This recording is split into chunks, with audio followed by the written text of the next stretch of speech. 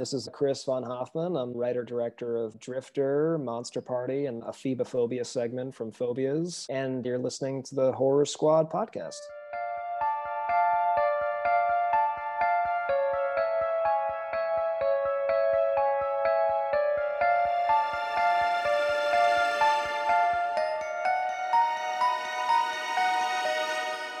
Hey guys, welcome back to episode 209, Horror Squad podcast here. And this week's episode, we are reviewing Frozen.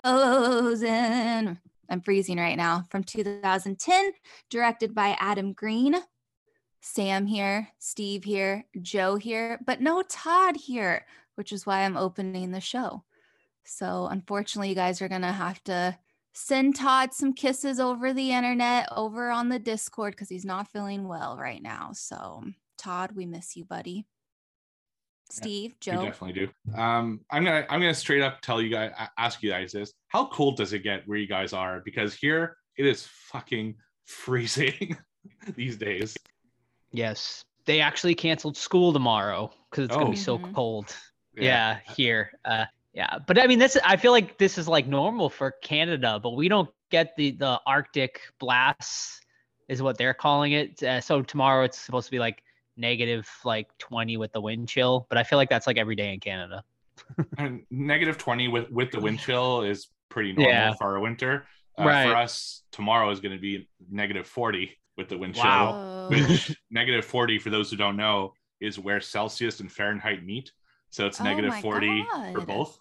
That's insane. It's like freezing your eyeballs as soon as you walk out the door cold. It's I'm so happy I'm working from home right now for reasons like that. You know, I don't have to go out, but I definitely remember times where, you know, in college I'd take the bus and 15 minutes into being outside, I feel like I'm not going to make it to school. You know, it's crazy. It's nuts. Man, that's insane. Mm-hmm. What's the coldest it gets in Massachusetts, Joe? I mean, tomorrow will be close to it. I mean, which is why they're like canceling schools. But like, tomorrow, what do you think like the coldest month is?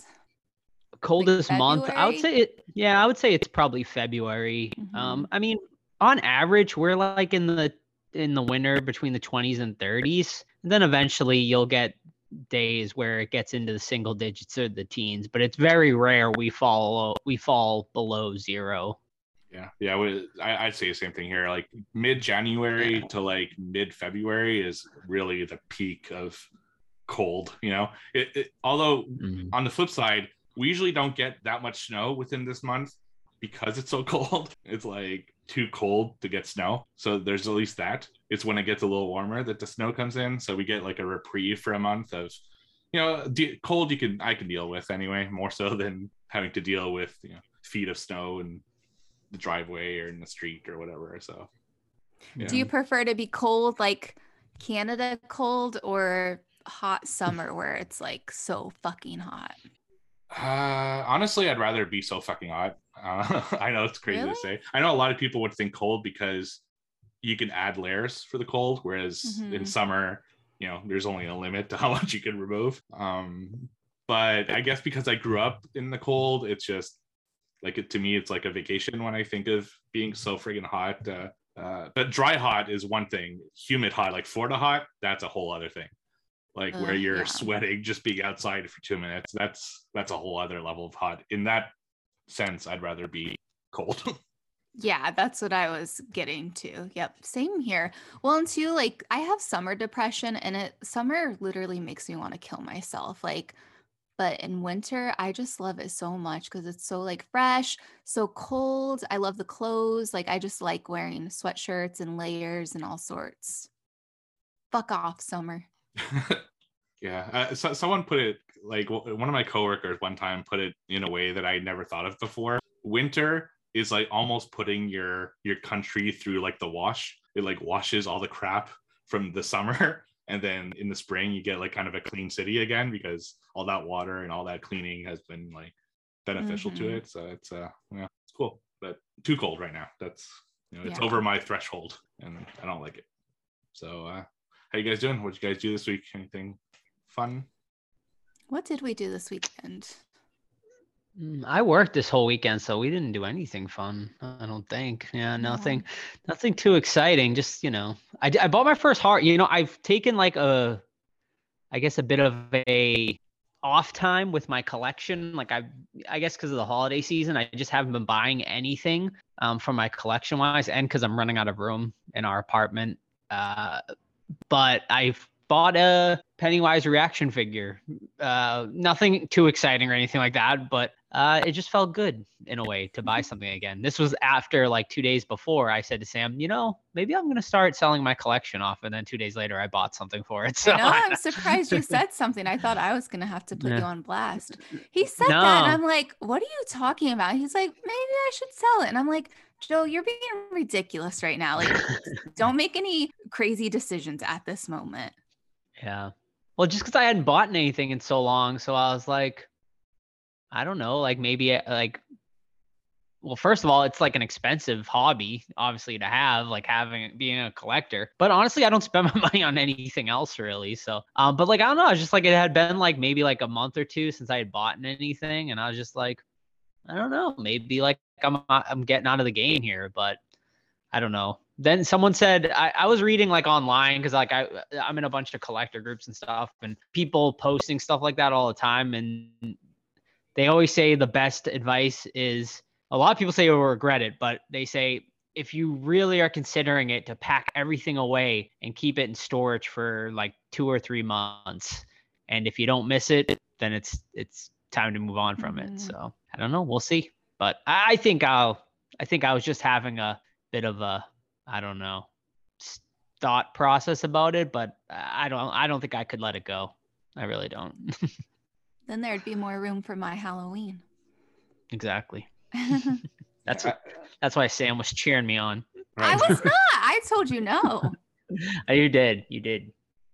I think it's a product of space, oftentimes, because when I was at my last house, I felt the same at some point where it's like, okay, I really don't have room for stuff anymore. Maybe I should start selling some stuff off. And then I moved, got a bigger house, and all of a sudden it's like the opposite. Like I had the itch for the collection again because I have like spots for stuff now, and it's like, oh my god, I can get this and that. So that could be it too. You've been in that space for a while now, and you're clearly almost out of room. So I think that could be a big thing as well.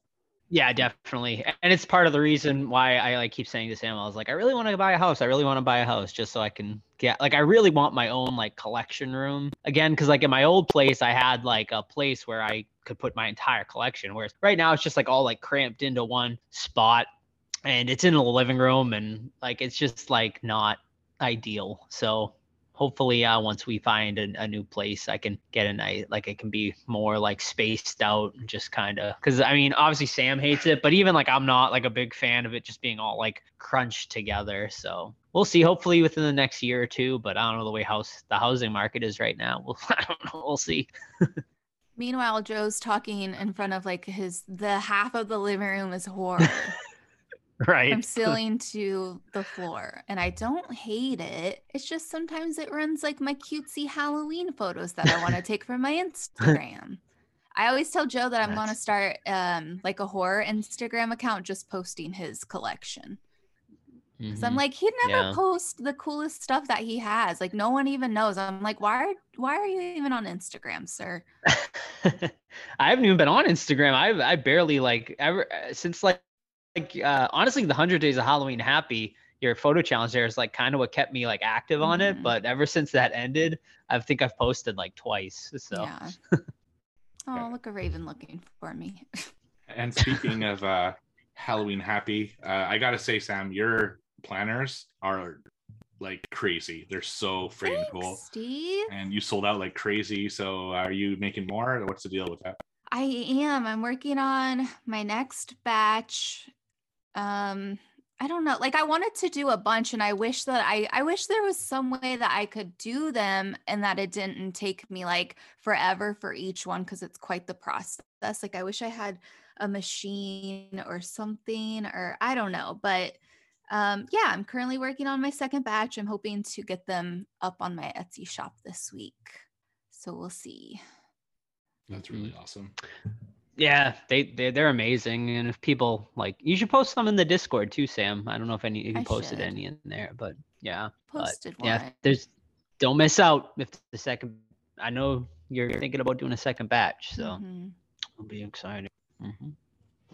Hey, real quick, this might not be relevant to everyone that listens to the podcast, but if you don't know, Steve and I met on YouTube through unboxing videos. And I was at work the other day and we have a little downtime before we have to punch out. And like, I literally was so bored that I went back on my YouTube channel and I started watching some of my old unboxing videos just to stroll down memory lane. And I was like, it like made me miss subscription boxes a little bit, just like watching them, even though like most of them were so shitty. And like, but I was like, I do miss that element of surprise. And it was so random because then like the very next day I got an advertisement for Don't Eat the Gum, which I don't know if you ever got any of their boxes, Steve, but like they're like a more custom done subscription box.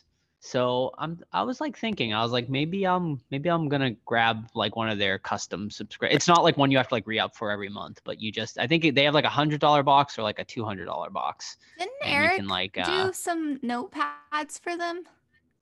He may have. He might have. Yeah. I thought Eric S did.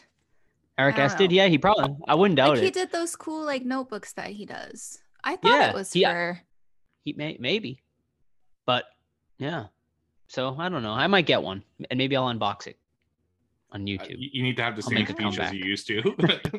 It just wouldn't be the same without the old intro. Right. Yeah, I was thinking about it too because I'm cleaning out my office right now to kind of reorganize everything, and I found a horror block. So the actual like box for the horror block, I put my horror stickers in there. And I was like, damn, that brings back memories for sure. You know, right. I'm wearing a horror block shirt right now. Oh, you actually. are? Yeah. The Beetlejuice horror block shirt. Yeah.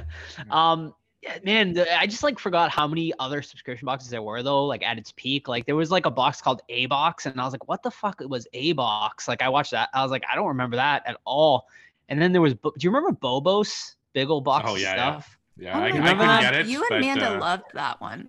Yeah. I did love that one. I don't know what happened to them. Like I forget. Like all of these. I remember they took a bunch of orders and then couldn't fulfill them anymore. Just couldn't. Like all of them just disappeared, took everyone's money, and like. Yeah. Oh dang. There was a company who had emailed me probably like 3 weeks ago, and they're a newer subscription box company, and like they wanted to send me one if I made a video, but I was like, oh, I'm not going down that road. Did you unbox that Halloween box you got yet, Sam? No, and I completely forgot. I don't even know where it's at, honestly. Mm-hmm. I think it might be in my closet. I thought of it the other day. I was like, shit, I forgot about that Halloween promo box. Yeah. I'll have to the studio sent Sam, Halloween Kills box. So I'm excited to see what's in it. Me too. Yeah. It's a bunch of stickers that says Evil Dies Tonight. That's all it is. Yeah, right. Oh my gosh, can you imagine? That'd be so funny. Oh my God, bar with like imprinted Evil Dies Tonight. I'll keep you guys posted.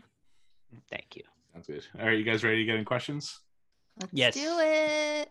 All right, you can send us those questions on social media at the Horror Squad Podcast or on our Discord, where a bunch of really cool horror fans hang out and talk about all sorts of stuff. A lot of big discussions this week, including the finale of Dexter, which was a very good discussion for those who participated. And I will talk a little bit more about my spoiler-free thoughts in the What Watch segment. But first, let's get into some audio questions. First one, of course, from our man Chuck. Chuck, what is your first question? Hey squad, Captain Amazing 85, aka Chuck, with a few questions. If you could learn the answer to one question about your future, what would the question be? So that's his question, but I want two answers to this. I want like a serious answer, but also if you could look into the future of horror, what's one horror question you would have about something that's coming out in the future that we don't know about yet? For horror? I guess, God, I don't know. Like everyone always says like they don't want to know when they die, but I think I would want to know like how maybe not like the exact date of when I'm gonna die, but maybe how I'm gonna die. Like that way, like I don't know if that would fuck with you or not, but I don't know. I'd want to know, even if it is the exact date. That way, like I can just like prepare for it and like live my life knowing like, okay, this is the day I'm gonna go. And yeah, let me think about the horror one. So I feel like knowing when you're gonna die and how you're gonna die, I don't know. I already over worry, and I have like a way of thinking where I'm like always in a catastrophe naturally, which is like not good for my brain. So I don't know if I would want to know the exact day or the exact way, maybe like the year or like the age that I'm going to be, but I don't want to know like what part of the year or how, because say if it's like a car wreck, every time I get in the car, I'm going to be like, this is it, this is it, this is it. So yeah, I'd be fine with like knowing when I'm going to die, just not the exact date, I guess. Because I think it would make you, live your life differently. Horror wise, I'm going to have to think of that one too.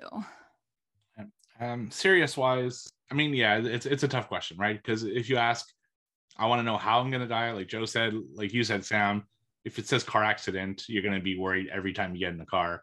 Every time. Even though it could be when you're 105, because you don't know. You just know the method, and that would mess you up. If you know when, I don't know, having a countdown to your death is kind of gruesome. But then again, you wouldn't be as worried about everything. Like, you have a growth on you and you're like, I'm not supposed to die for another 20 years. I'll be fine. It's like, I don't know. It's like weird. For me, I'd want to know. I wouldn't want a date. I wouldn't want a method, but I'd like to know, am I going to see my retirement? Like, am I going to get to enjoy my life free of the shackles that is my job? That would be, that's all I need to know. Because if it's no, I'll rethink my, like how much mind space I give my work right now. Whereas if I do, then at least I know that I'm working towards having at least a few years of enjoying my life at my own pace.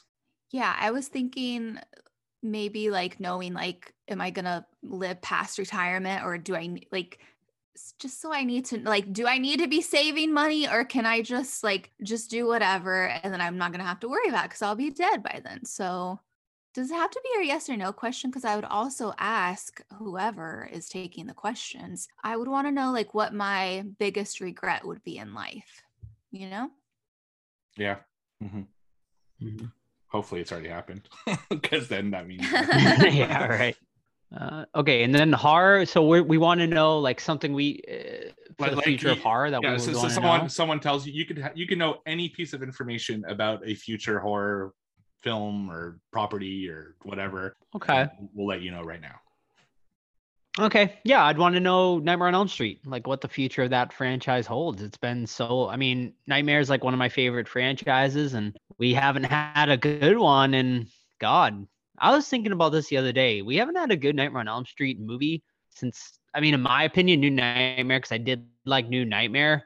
So it's been like 25 years or whatever since that movie came out. So yeah, I hope that something's gonna happen soon with it. Sam wants to know if Evil is truly gonna die tonight. I know. I'm like, what would I ask about the Halloween franchise? Like, where would it go? What does it look like in 20 years if someone else picks it up? Will there ever be another Creature from the Black Lagoon? Will there ever be another Tales from the Crypt? Like, I want to know it all. Yeah, I would love to see a Tales from the Crypt revival. Yeah, keep talking about it. Was it M. Night Shyamalan supposed to do one at some point? He was supposed to, and then it just never got off the ground, unfortunately. And I don't know. At the same time though, like it just has to be the right studio would have to pick it up.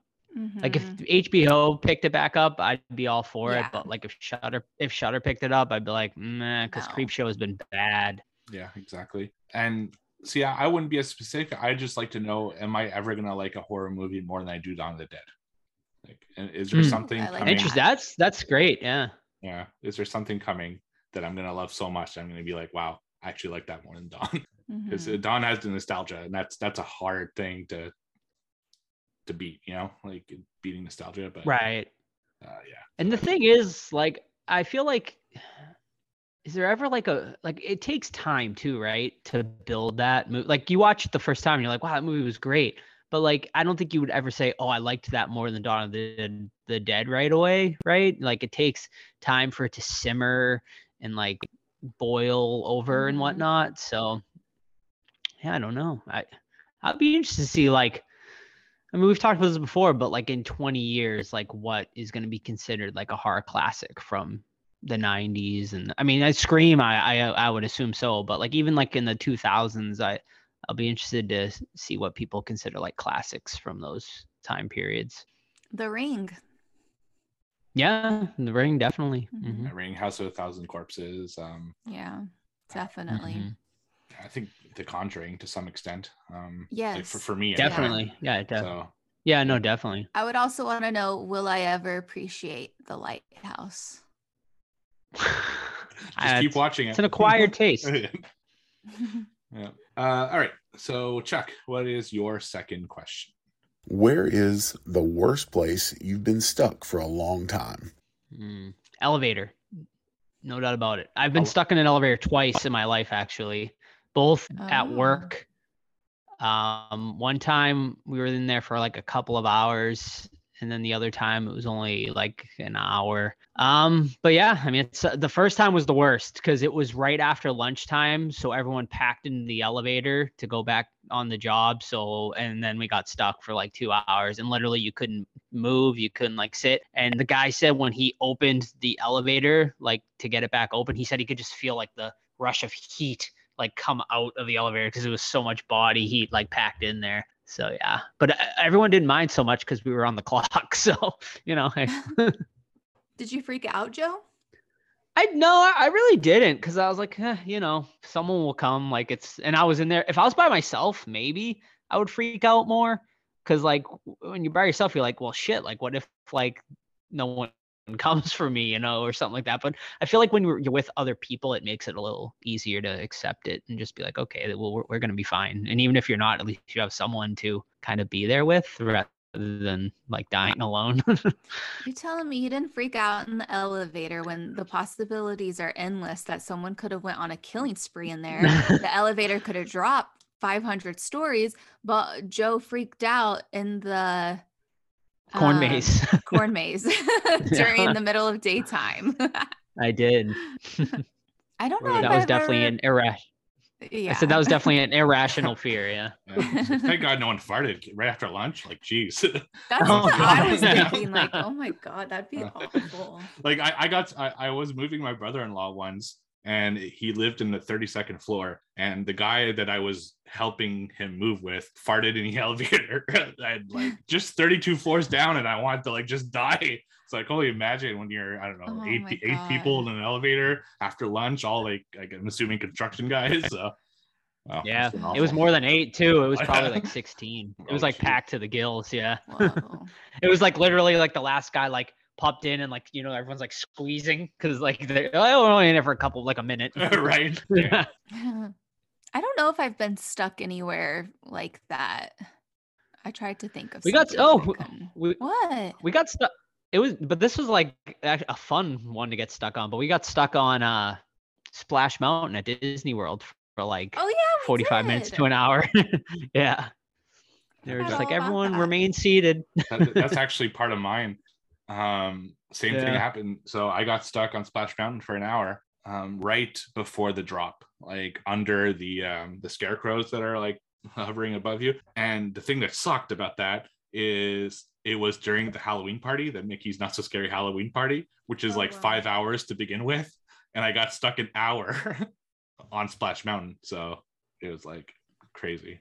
Yeah, that really sucked. And it's loud because they play that like, you know, don't get out of your boat message like super loud. It's bright because they turn on the lights. And that was a shitty one. As far as like stuck, nothing like Joe, like I was never stuck in a place with a bunch of people like for hours, but I got stuck in traffic for 8 hours like in one spot because of an accident. And it was like the middle of the night, and it got to the point where like we were out of our cars on the highway kind of just chatting with each other between cars.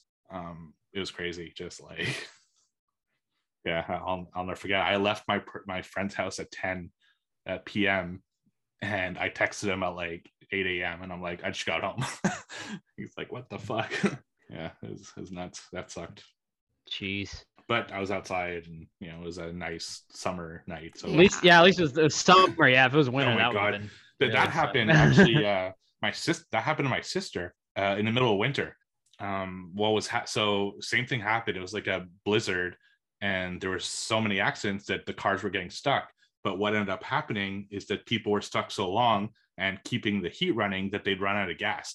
So a bunch of people on the highway are running out of gas, and suddenly there's like no room to go. And my sister had to pee, and she was like calling me, freaking out. Like, I don't know what to do. Like, I'm in the middle of the highway. I can't just leave my car.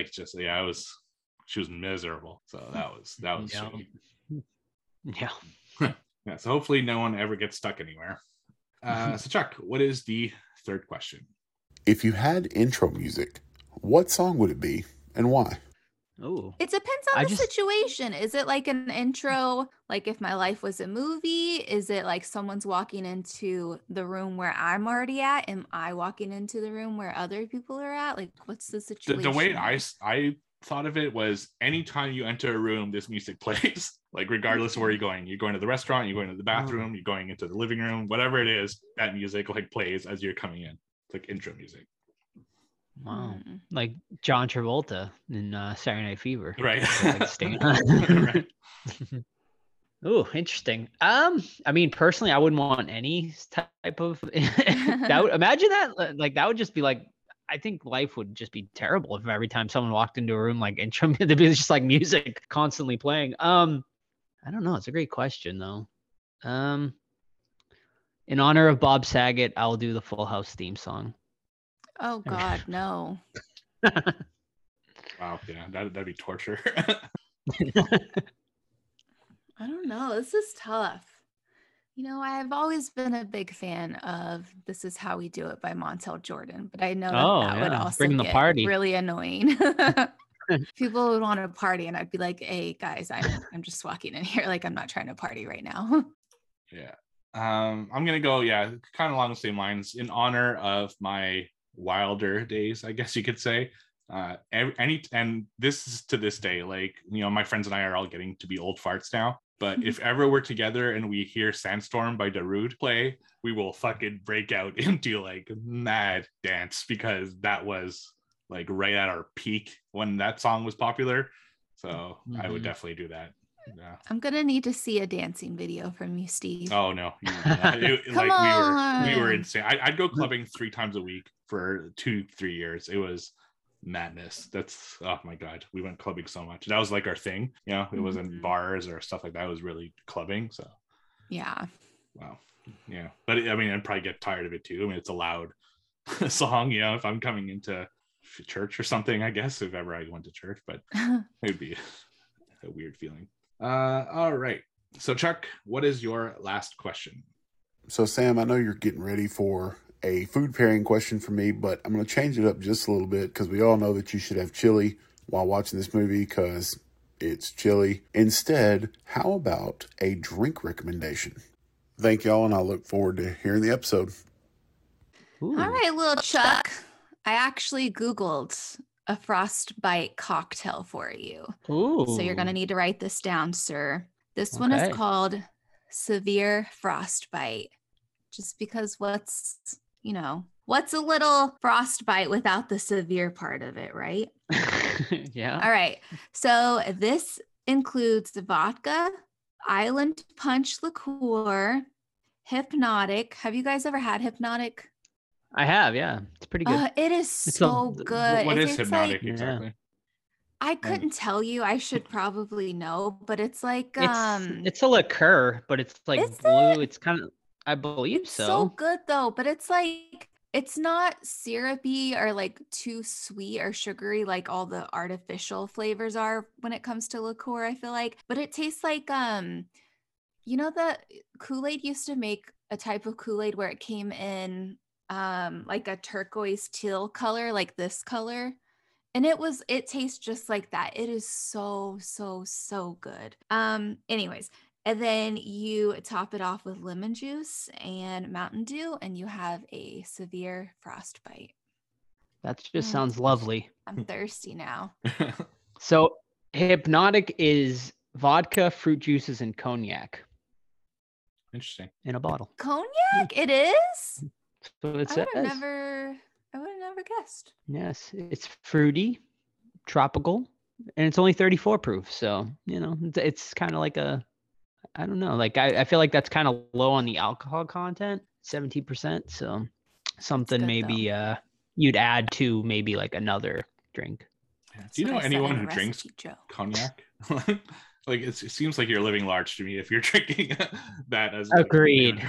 I don't know. I just picture like when someone drinks that, I'm thinking like some rich fat guy in a robe, like holding his glass from under it, kind of thing. Right. And a cigar with a robe. Yep. Right. Exactly. Mm-hmm. Okay, wait. But going back to the chili portion of the question, what do you guys like to eat your chili with? Cornbread, fries, Fritos, with nothing, a hot dog? What do you like to enjoy chili with? Just bread for me. It's bread? It's like its own meal. I don't put it on anything. Really? Yeah. You've never had a Frito chili pie? I'm Canadian. No. Steve, you need a Frito chili pie. What exactly is a Frito chili pie?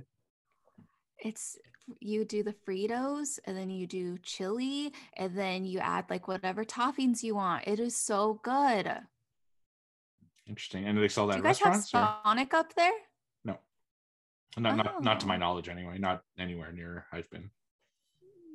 I don't know. That might be like a Midwest thing because we don't have Frito chili pies here either. But when I went and visited Sam, like every place had Frito chili pies.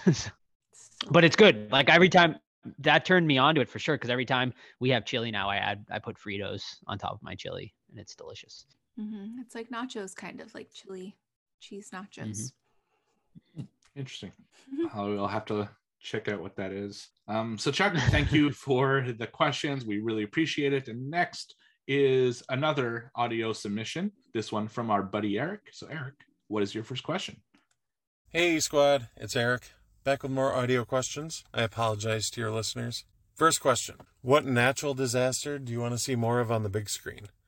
Talking hurricanes, blizzards, tornadoes, tsunamis, earthquakes, floods, pretty much anything you can think of.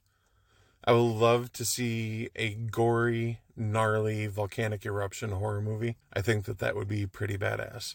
I would also love to see a good earthquake movie that does not star The Rock, because that dude does not need to be in everything.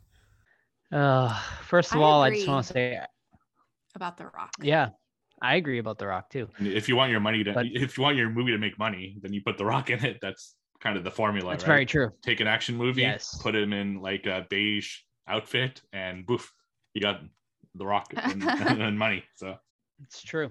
First of all, before I answer the question, I just want to say, Eric, you're sounding extra sexy tonight. So thank you for that. But as far as the question, man, yeah, we haven't had a good like volcano movie in a while. Like, God, like Dante's Peak and Volcano, those two came out and we really haven't had much since. So yeah, I think that would be cool. Or like a tsunami, I guess, because those are fucking terrifying. So like a tsunami movie would be pretty cool too. So yeah, I agree. We haven't had a good Blizzard movie either, though. Like I can't think of anything. Blizzards are so scary. Like they're literal monsters. Yeah, I mean Krampus sort of, but yeah, but it wasn't really about the blizzard as much as it was about Krampus. Right. Yeah, the last volcano movie I saw was Pompeii, which wasn't terrible. Based. Oh, it wasn't bad. Yeah, loosely based on a true story. Very loosely based. Yeah, loosely based on true events. I actually went to Pompeii. Oh, really? How's that? It was awesome. It was amazing.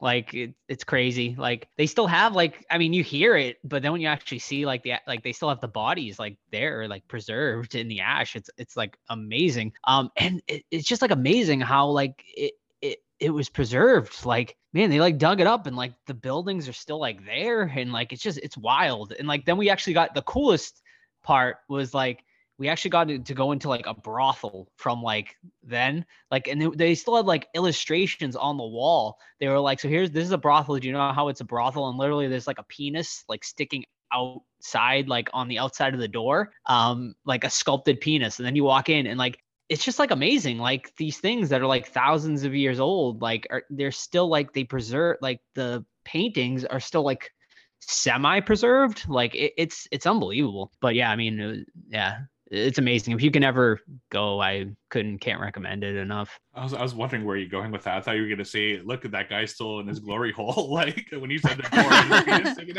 out. Like, wow. That's crazy. Yeah, and as far as also volcanoes and tsunamis, 2012 had both.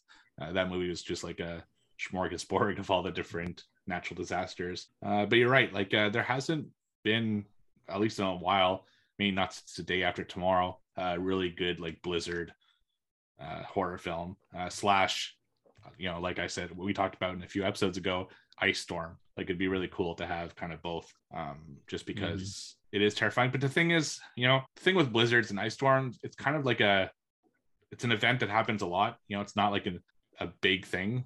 I don't know, maybe it's just not as exciting as something like a volcano or an earthquake or whatever, but I guess it's not as sensational, I guess is what it comes down to. So people won't really make a movie about it. They'll make a movie around it maybe, but not necessarily about it. But volcano is definitely always impressive. I love Dante's Peak. I think it's a great movie. Volcanoes are terrifying, man. Like I would not live anywhere near a volcano, I'll tell you that much. Right. Yeah, like when I went to Pompeii, they were talking, they're like, we know this thing's going to erupt again. Like, we just don't know when. Like, it's just like, that is crazy. Like living there and just being like, oh, this thing could erupt like any time. Like, I was like, wow, these people are brave, but it's beautiful. It's like a beautiful sight. Yeah. It must be. Until it explodes. Right. Yeah, exactly. Must be insane. All right, Eric, what is your second and last question? Second question. With Frozen taking place on a ski lift, it made me think, what other settings are ripe for more horror? I would love to see a bleak desert horror movie. Talking chapped lips, dehydration, windburned skin, sand everywhere. Maybe some creatures, but not like Tremors worms. Just something along those lines. I think that would be a good setting for a horror movie.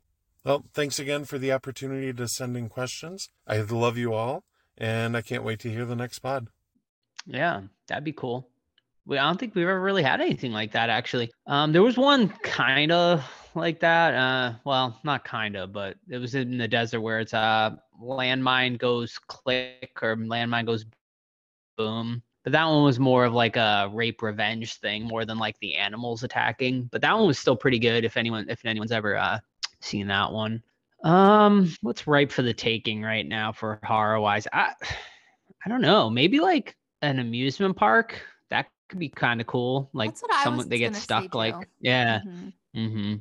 That has the possibilities to have like a really make a fun movie or terrifying. Would they be stuck like on a ride, like on a roller coaster, or what? I think a roller coaster. Like the whole movie is just on a roller coaster, just like how this one was.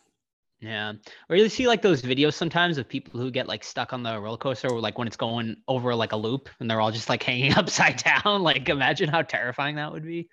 Yeah, I saw that happen at Universal at Rip Ride Rocket. And yeah, what? Yeah, they didn't get stuck for long when I saw it, but I've heard of it being stuck for hours, and wow, I would, yeah, it would be awful. I don't know. There's so many movies like this. Like if you look at Tubi, and I do a lot, they got situations for everything. Like stuck in an air balloon, right. Stuck in like all sorts of boats, stuck on an island, stuck on like this is a whole genre of its own. Being stuck somewhere. I mean, we even had a Buried Alive movie with Ryan Reynolds. So stuck inside a coffin for. That one was pretty good. I mean, I don't think I saw that one. It was long, like it's a whole hour and a half of someone stuck in a coffin. So I actually preferred the CSI episode where they did something similar, which was a Tarantino directed episode actually. That I thought they did it better because at least you were getting both the coffin and the people trying to save them. whereas this was just pure coffin for an hour and a half. Yeah, I don't know. Like, I don't know where it'd be cool. Like an amusement park. I mean, I'm always down for anything in an amusement park, so that would be cool for sure. There was actually, this movie made a couple of people's lists, best of lists from last year, 2021. So something along those lines. This one was called Oxygen from last year, and it's about a woman who wakes in a cryogenic chamber with no recollection of how she got there. As she's running out of oxygen, she must rebuild her memory to find a way out of that nightmare. So if you're looking for any suggestions, that might be one for you. Very cool. All right, and that's all we had for the audio questions. I really appreciate the audio questions. I think it adds a really cool element to the show. So thank you to those who have sent some in. Now for a few regular questions. First one's from horror fan Ryan. Speaking about Frozen, what would you have done in this situation? Man, me and Sam were talking about this the whole time we were watching. I would have jumped long before. Yeah, I don't know. So I think two options I would have done. I would have either done what Shawn Ashmore's character does and like try to just, go hand over hand to down the thing to try to get to one of those poles if I could find one, or just try to go lower and lower. Or I would hang as low as I possibly could, like off the chair, and then fall. So I definitely would not have tried to climb the cable because I can't even fucking do a pull-up.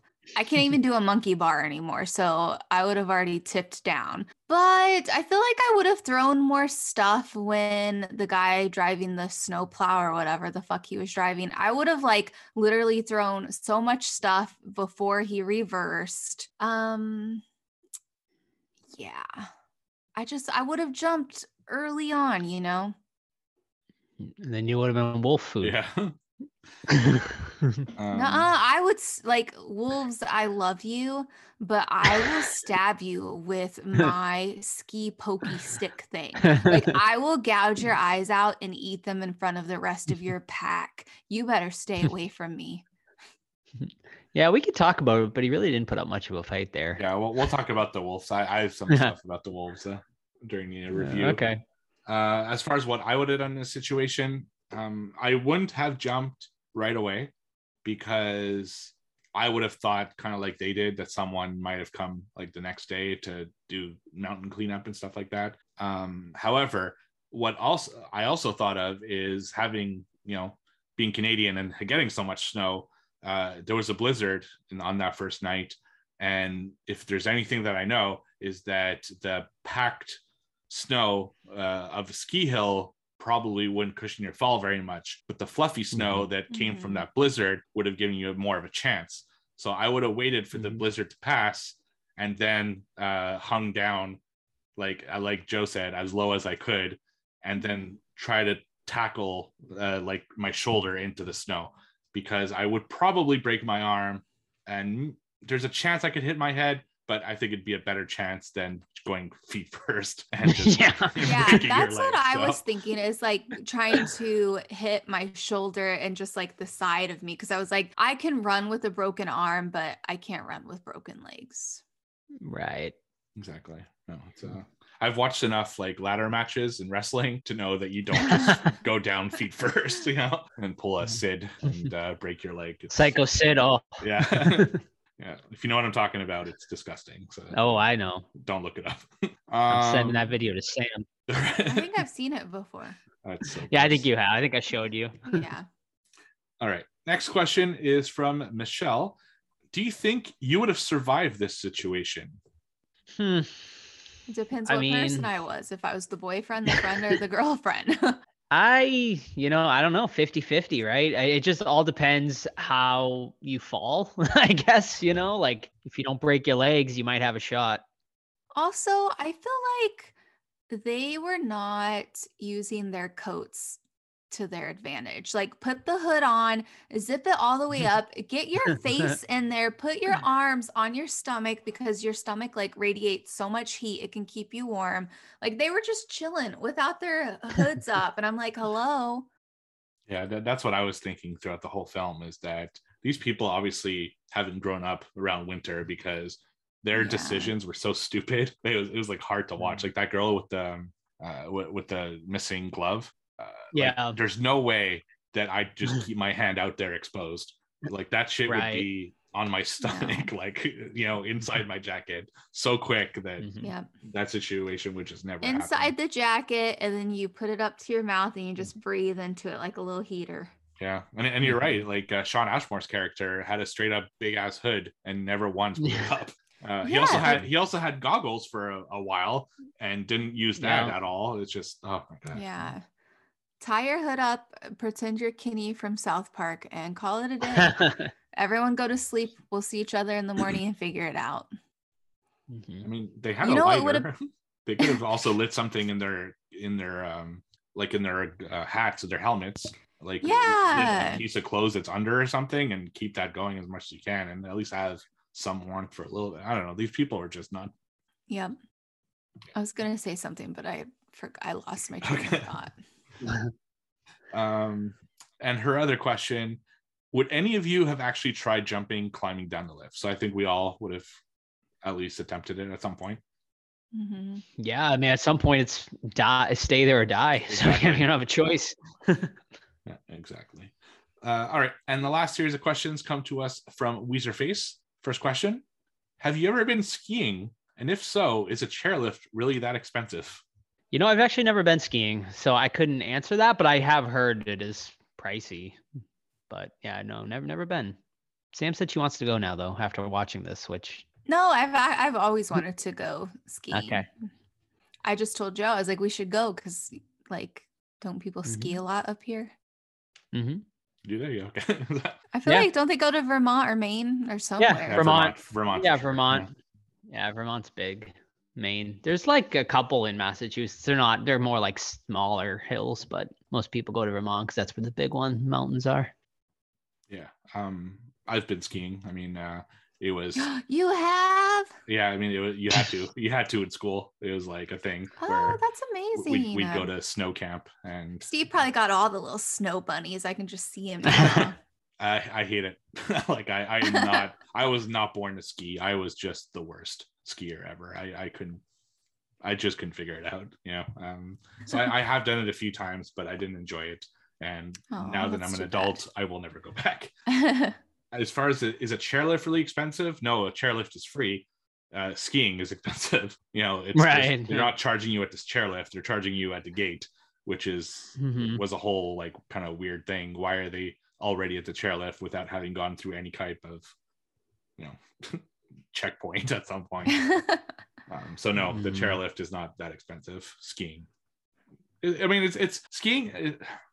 I can only equate it to like local theme parks, like not Disney or something like that, but like a regular, you know, local like theme park, like Six Flags.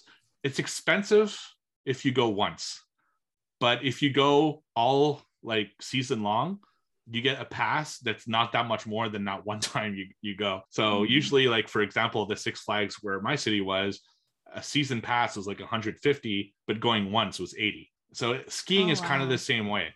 If you go like one shot at a time to different mountains, then yeah, it's probably going to be super expensive. But if you go to the same mountain a lot, you buy a kind of a season pass, and it's not that bad. So that's kind of how skiing works, at least in my area. That's the trick to it.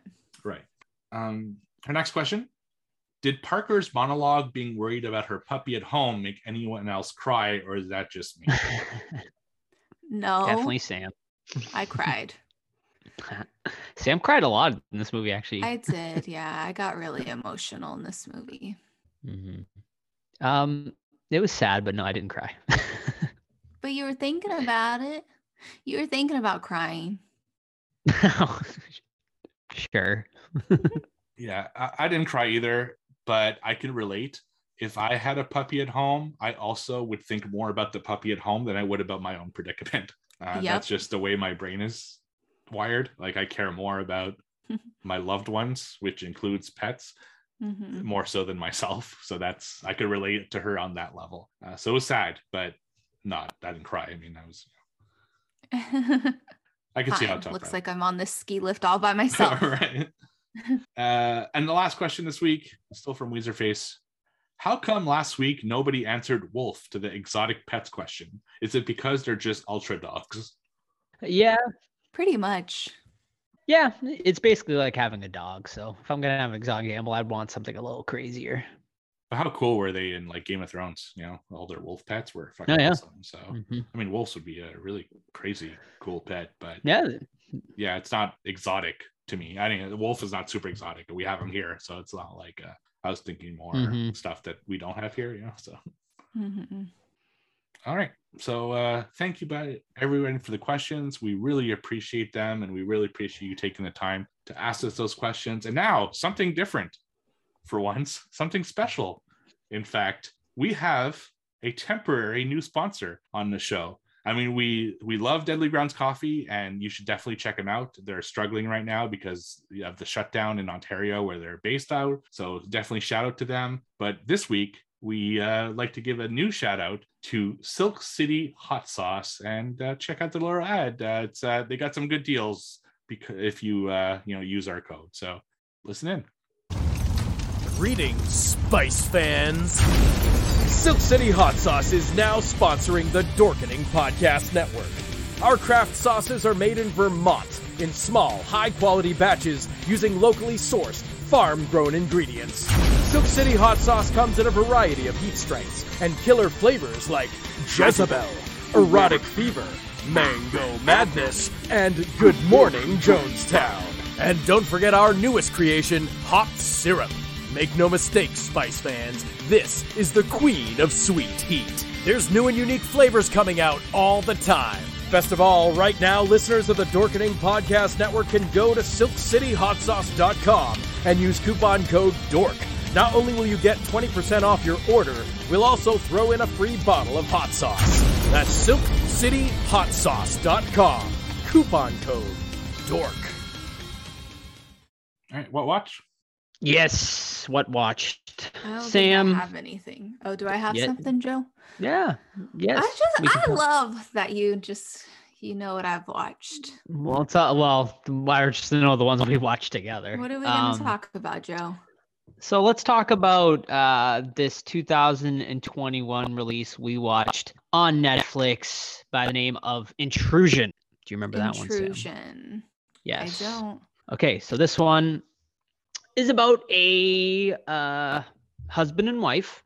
They moved from Boston to I don't know, somewhere out west in the desert somewhere, but they built a new house. Oh, they moved in.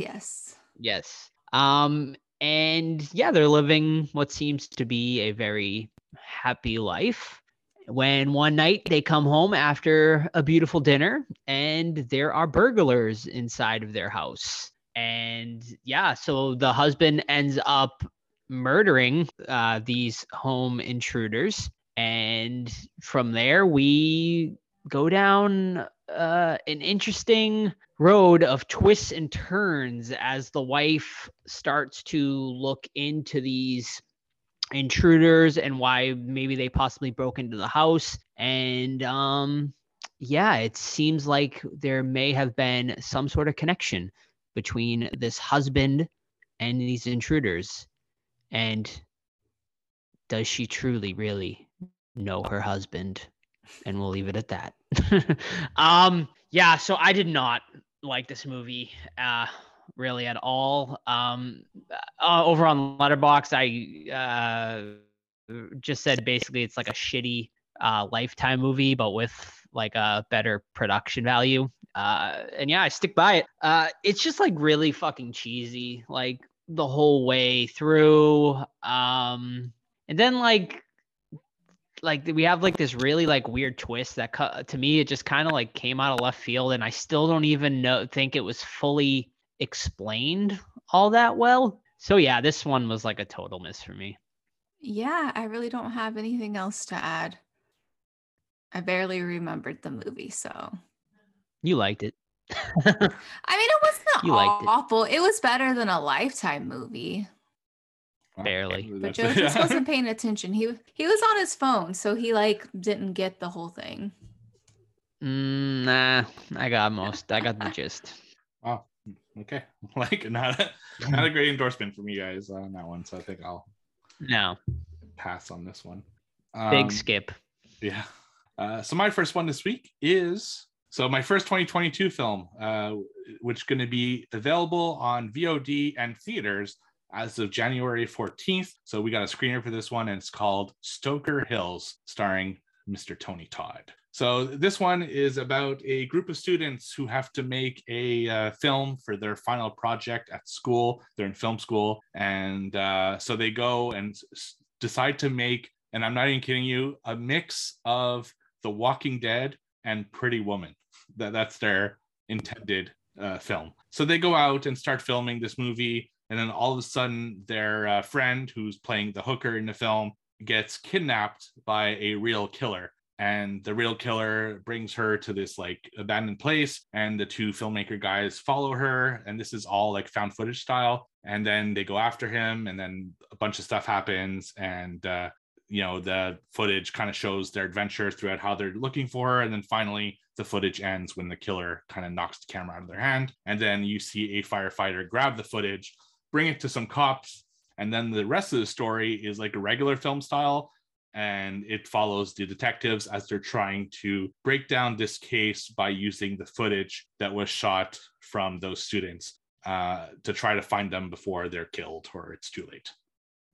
So first thing I'm going to say about this movie, bring a barf bag when you're watching this, because the first 20 minutes of this movie is so shaky. Like, these people are supposed to be film students, and they can't hold the camera steady for like a second. It's really disgusting. Like, I was getting sick watching it, and I watch a lot of shit like this. It was bad, like real bad.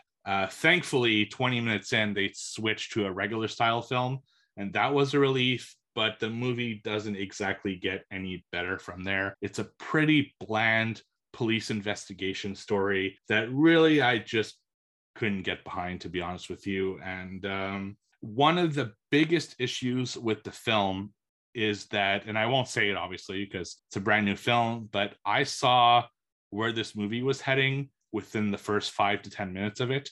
And because I had a feeling of where that movie would go, I didn't care about what happened next.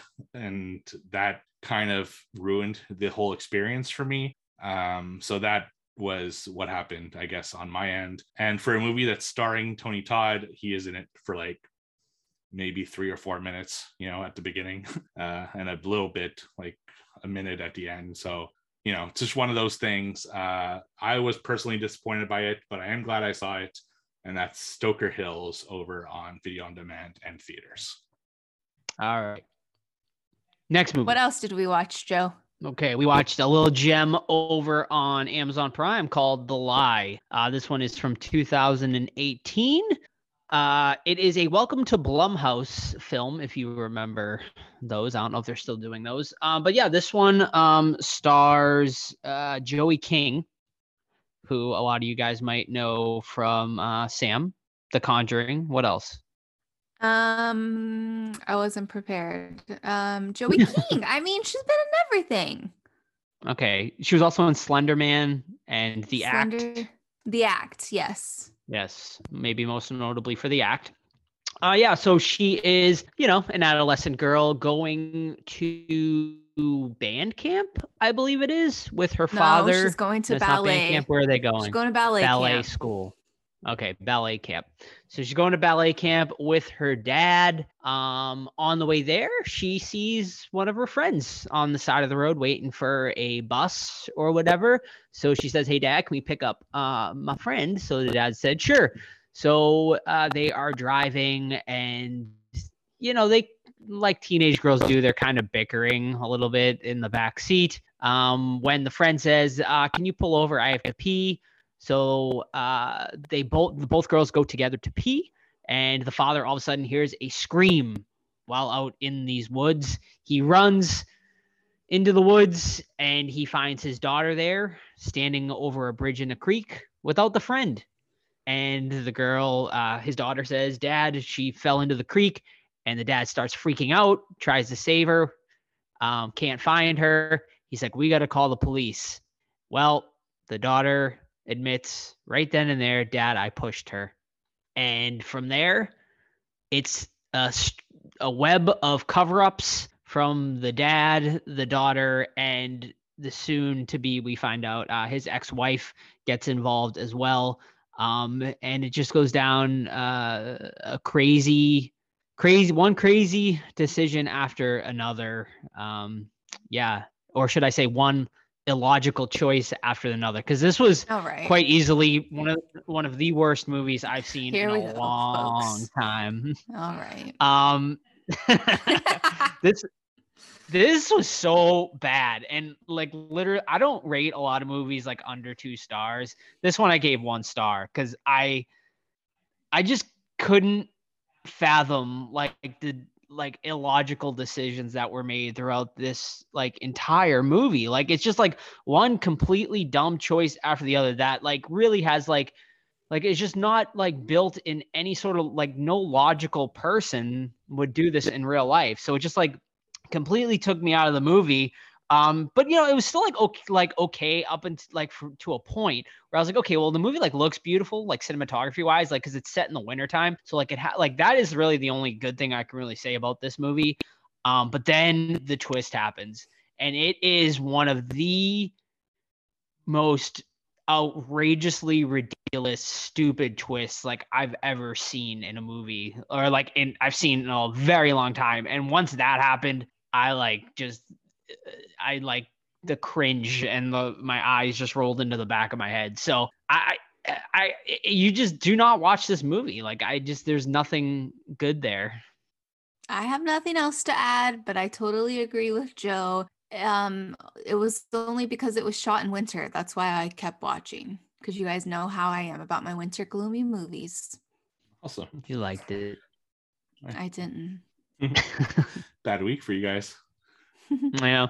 All right, my second one, because I have 3 this week, but so I'm cheating a little bit since Todd's not here. My second one is I decided after we did Lake Placid last week that I was going to tackle this series because I had never watched the rest of them. There are 6 in total, if you can believe it, different Lake Placid films, and I heard that they were absolute garbage. So I was curious. I had to see it for myself. So I watched Lake Placid 2 and 3 so far. It's 2007 and 2010, I believe. And they're both made for TV movies. They kind of follow very similar plot points to the first one. In the second one in particular, old lady who happens to be the sister of Betty White's character has now taken over feeding the crocodiles in the lake, in Black Lake or whatever, because she was killed. And those crocodiles start attacking people. So a rich hunter comes in and wants to take the crocodiles and make trophies out of them. So the county sheriff and everything band together with the wildlife people and try to get those crocodiles. And 3 is kind of the same thing, where it's a family moving into the area, and in this one it's their kid that's feeding the crocodiles. So it's really basically the same plot with another hunter brought in, rinse and repeat. I gotta say, this is going to sound weird. I think I like these movies more than the original. It's like basically like watching Lake Placid with lesser stars, a lower budget, but way more action.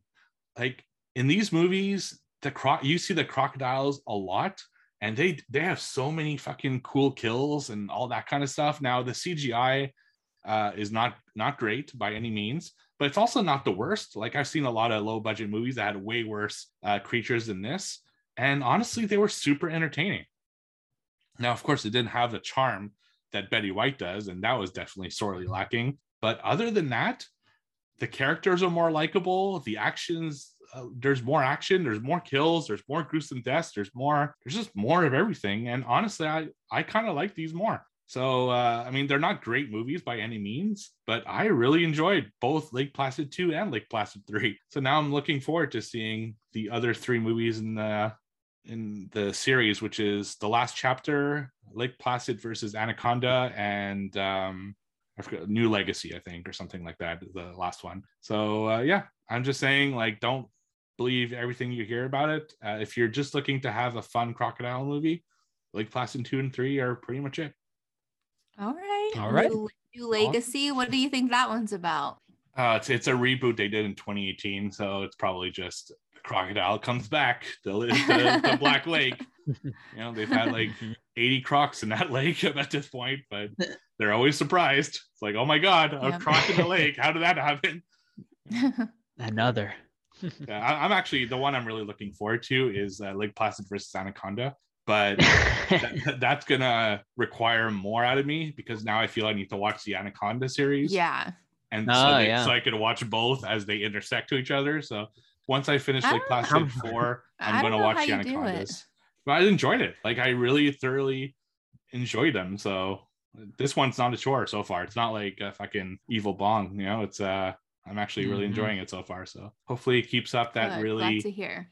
TV movie cheese that is so good. How many Anacondas are there? Just like 5 as well. 5?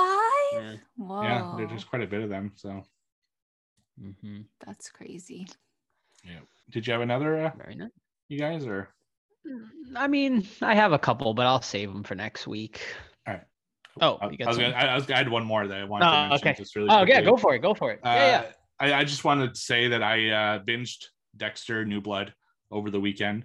I hate watching television shows weekly. It just like I get into a groove, and to get like that groove like stopped every week just really bothers me. So I waited until the last episode was coming out and then binged the whole series so I can watch the last episode. Of course, I'm going to keep it spoiler free because it just came out. But I got to say, I really enjoyed this new season. I'm very happy that they did it. It was definitely a better ending than the original ending, which I thought was maybe the worst ever. So, I mean, the bar was pretty low to begin with, but the season itself, I thought was super solid. Really a great performances all around. I really like where they took the Dexter character and the other characters that are in the show. They introduced an amazing villain, which is played by Clancy Brown, who, I mean, is just fucking good in everything. And I thoroughly enjoyed the season. Now, I have issues with the finale, and that's part of a big discussion we're having on our Discord page, is what they should have done with the finale. They did the typical TV mistake of like, they do this like sweet thing where they're building up this, like ramping up this storyline throughout the season, and then they get to the last episode and they rush like the end of the story into one episode. Game of Thrones did this, and Dexter did this, and a bunch of other shows do this. It's like, if this show had maybe 2 more episodes, I thought it could have been stellar. But they kind of rushed it at the end there, and unfortunately it wasn't like a great payoff, but it was definitely way better than the original series. So I'm glad I watched it. Like, I thought it was a really cool season. I'm excited to watch it. I freaking loved Dexter so much. I was so sad when it was over. Like, I don't think I had really been enthralled or like obsessed with the show until I saw Dexter, and then I kind of understood how people can become obsessed with shows and stuff like that. But it's so good, and like I didn't really mind with how it ended, just because I was like, it is what it is, whatever. But I'm really excited to watch it. I cannot wait. I told Joe that he needs to watch Dexter because I think he's only maybe seen season 1 or 2. But I think I might have to give it like a rewatch, Yeah, I definitely want to finish it for sure. I do have a question. Does Dexter still wear his tight khakis? That's all I need to know. Not at first. Okay. So mild, very mild spoilers to the season. He doesn't start the season as Dexter. Like, he's assumed another identity for this season, and slowly through events of the show, he like goes back into like his Dexter kind of role. And the more he goes into the Dexter role, the more he goes into like the clothes he used to wear. And even more interesting than that, and something I thought was really cool that I noticed, is that the music is really unlike Dexter when you start the season. And the more you get to the end of the season, the more they like insert cues of the old Dexter music. And then by the end, they go like full Dexter music. And it's just, I love how they did that. I thought it was really cool. A really cool touch too. Yeah. Oh, that makes me even more excited. Yeah, no, it's I definitely enjoyed it. And so is it just like a 1 season thing, Steve, or it was just like, let's re-end it? I don't want to say. I don't want to say because it might spoil the ending. But it seems they're not even sure because for reasons. I don't want to really say anything that would even hint anything. So yeah.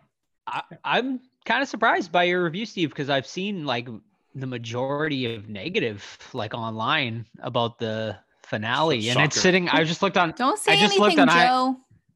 I'm not saying it. I'm just saying people. It's currently sitting at a 4.6 on IMDb, so it seems to be mainly negative. So now I'm really interested in seeing like how this ended. Hey, everyone's different. That's for sure. How's the Discord? Like half. Half people liked it, half people didn't like it. I think everyone had issues with it, but some people were like kind of fine with it. Some people are like, no, this is. I've heard even people say this is worse than the way they originally ended it, which I don't agree with personally. But it's a very mixed bag. Although I think almost everyone I spoke to anyway loved the season. It's the ending they had an issue with. Well, what does Eric think? I trust his opinion on Dexter. Eric said, Eric and I are on the same page as to both liking everything, and we actually agree on what they should have done for the end of this season. But yeah, definitely worth a watch. All right. Well, I'm gonna probably binge. Definitely how many seasons are there total? Like 10? 8, including the new one. 8 total. Yeah, all right. So I don't think I need to rewatch seasons 1 and 2 because I remember them pretty well. All right, fine. You remember them well? Yeah. Who was the killer in Dexter season 1? Dexter season 1. I don't know. I remember it's like a dude that's like he's like driving around in some truck or something. Question. It was Dexter. It's about a killer, Joe. That's it. Well, yeah. It's a basic question. Well, we'll get back to you. I definitely want to watch it, especially if Sam and I end up going to Monster Mania in March since they're doing that big Dexter reunion. So I feel like I owe it to myself if we end up going. It happens the way COVID cases are going right now. I was supposed to go to. Think it will. I know, probably not. We were supposed to go to a concert on Friday and that got canceled. So, alrighty. Well, interestingly enough, Todd disappears tonight with me being in the lead for trivia. So we are not doing trivia tonight. So instead, we are bringing back horror news, which we haven't done in quite a long time. So yeah, I got a few little stories for you guys. Obviously, not a ton is happening right now with the new year happening and stuff. Not kind of a slow time horror-wise, but we do have Scream being released today. The day you're listening to this episode, Scream 5. So unfortunately, Steve will not be able to see it right away because it's in theater. So I know a lot of people are in similar situations. So if you can't make it out to the theaters to see the new Scream, perhaps you want to know a little bit more about the story that inspired Scream, as the Discovery Plus is going to be premiering today, January 14th, is going to be releasing Scream, The True Story, which delves into the real-life horror of a murderer who believes he was possessed by a demon. So this one is going to take a closer look at the alleged diabolical forces involved and whether Rawlings' spirit still lurks in the shadows. So here's a little synopsis about it. Beginning in 1989, Danny Rawlings stalked and murdered 8 victims in Shreveport, Louisiana, and Gainesville, Florida, including 5 college students. Rawlings claimed he was possessed by a demon named Gemini when he committed his crimes. He was eventually convicted and executed in 2006. Now, paranormal investigator Steve Shippey and renowned psychic medium Cindy Kaza joined forces to uncover the truth behind Rawlings' claims that a demon made him kill. So, could be interesting, something to watch. So, yeah, I really don't know a whole hell of a lot about like the actual murders that inspired Scream. Do you guys ever look into it? I feel like Michelle and I talked about this on Let's Not, but I can't remember what happened. All right. Well, maybe we'll watch it and get back to you on what watched next week. All right. So next bit of news here is Universal Pictures is going to be developing a new take on the Phantom of the Opera, which I think this could be interesting because, like, in the original Phantom of the Opera, not like, the Broadway play, we don't see a lot involved with Phantom of the Opera these days. And here's the most interesting part about this. John Legend himself will be producing this one. So this one is going to be set in the sultry nightlife scene of modern-day New Orleans, the world of jazz, R&B, neo-soul, and funk. The French Quarter, where New Orleans is not only known as America's most haunted city, but the music, French Creole culture, the voodoo mystique, masquerade pageantry of Mardi Gras just lend itself to a natural adaptation of the Paris setting, and the story has revenge, unrequited love, and mystery. So I don't know if this is going to be a horror movie per se with John Legend producing. But could be interesting. Maybe, maybe not. I don't know. Any thoughts on that? Sounds like Candyman 2. Yeah. Don't maybe. Try it, John. Just joking. It could be interesting. Who knows? I wonder who will direct it. Yeah, I don't know. It's right now it's slated for release in 2023. So. Oh, well, what do you think, Joe? I know that you're like a huge fan of the. I like the Broadway play. Broadway play, yes. Yeah, I do enjoy the Broadway play of Phantom. I don't think I've ever fully seen like the full. I've seen bits and pieces of the original with Lon Chaney, but I don't think I've seen like the entire movie. So I haven't either. Yeah, I mean, I really can't talk on it too much other than I assume it's going to be more of like a love story like thing more than like them doing a horror take on it. But it could be interesting if they make it like a gothic horror love story type thing. But I don't know. I don't know. I'm not a big John Legend person, so we'll just have to see. Will he pull a Rob Zombie and cast his wife, Chrissy Teigen? I hope not. Oh God, I hope not. All right, folks. We will see. We'll keep you updated. Maybe not. All right. So Amazon's I Know What You Did Last Summer TV series has officially gotten the axe, ladies and gentlemen. After just one season, they have pulled the plug on the show. So I guess due to bad ratings, I really don't know anyone that actually watched the show. Me neither. Not a single person. I'm gonna watch it, you guys, and I'll report back. Yeah, okay. But yeah, I don't know I even honestly, if it wasn't for this show, I wouldn't even have known this thing was a thing. Like this news kind of came at me like, oh right, that show. Yeah. I forgot about that. Mm-hmm. Yeah. Well, they said the good news for those who haven't started the show but may want to check it out is that the first season's finale does wrap up the central mystery, mostly answering the big questions. So I guess if you do want to watch it, it kind of wraps things up. And so I don't think that one's a big shocker. I mean, I only watched the trailer, but just based on the trailer. I haven't even seen the trailer. Do you get like a CW vibe from it, Joe? Very much. I think this could be something you might enjoy, Sam. Because it definitely has like that sort of vibe to it for sure. Just something not for like an adult, like a male, and then is like almost like mid-30s. Yeah, right, totally. But okay. It seemed like more definitely for the CW crowd for sure. So, all right, next bit of news. Evil Dead Rise. We are getting Evil Dead Rise this year, and they're titling it The Year of the Deadite, as post-production is well underway. Director Lee Cronin, who did The Hole in the Ground, which did we cover on this show? It might have been pre the Horror Squad podcast. Pre-Horror Squad, if you did. Yeah. It was actually a very good movie. I recommend it if no one's ever seen it before. But he will be directing it, and he recently came out on Twitter and said they are well into post-development on that. So, man, I don't know. It would be interesting. No Bruce Campbell in this one, no Ash. So where do you go from here? And it's not going to take place in the woods. It's going to take place in the city. So, I mean, I don't know, like maybe this is the right way to go with this franchise, right? Like instead of just like doing the same thing over and over again, I kind of like that they're going a different direction here. So maybe this is the start of like a breathing new air into the franchise.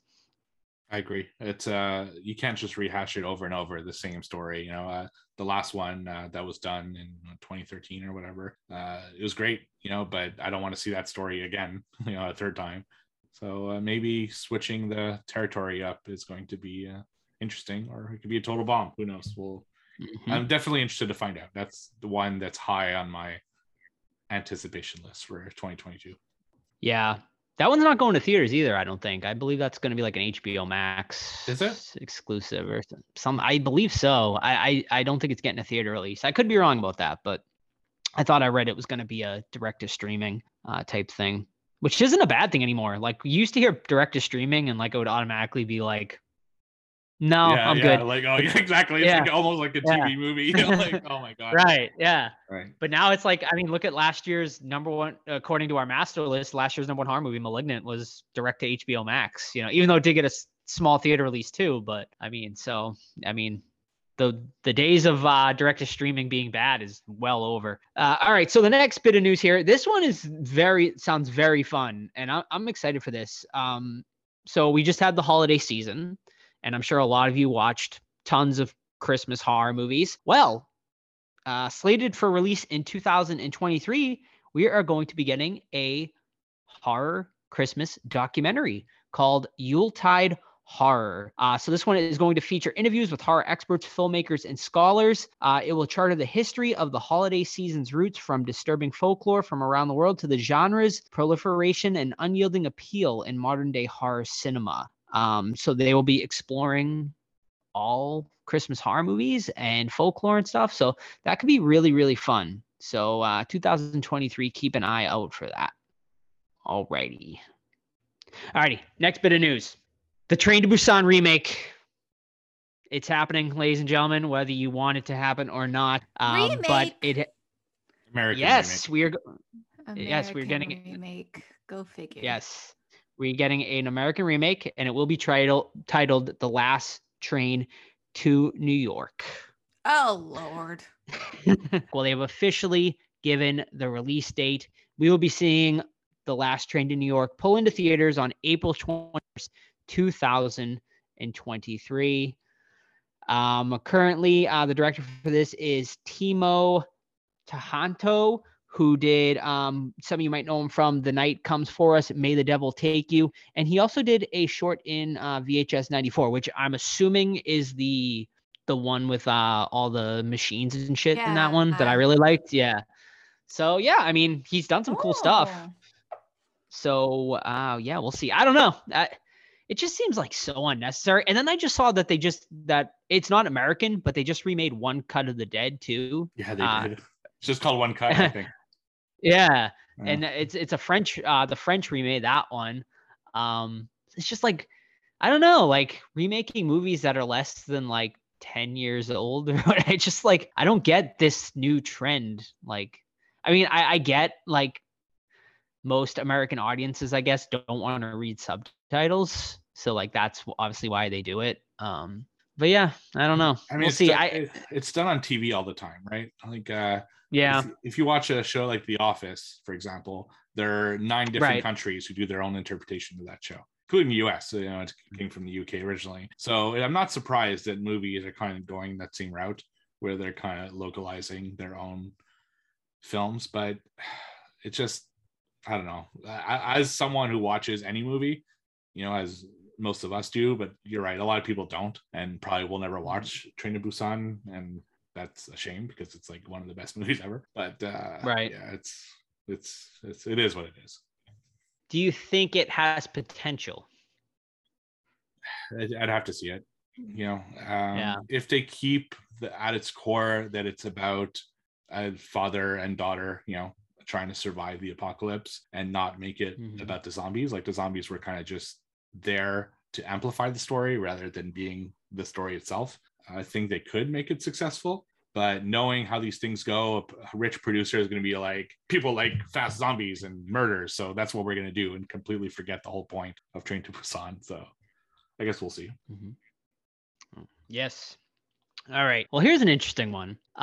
So after the lukewarm response from Spiral from the Book of Saw, which pulled in $40 million worldwide, which was under expectations from the studio, but apparently it was enough for them to want to make another Saw movie, because we are going to be getting a new Saw movie. The writer who wrote Spiral from the book Saw is coming back for this one, and he has confirmed that this one, he said, if you are fans of John Kramer, who of course was the original Jigsaw Killer, he said you are going to be very happy. He said, so that's really all he teased. So, which I mean, I think is probably the smart way to go. Bring him back, because like he is Saw. Without him, I really don't know if the franchise works as well. But what do you do here? Like, I guess we still have yet to get an origin story, really, right? And we've seen stuff in flashbacks, but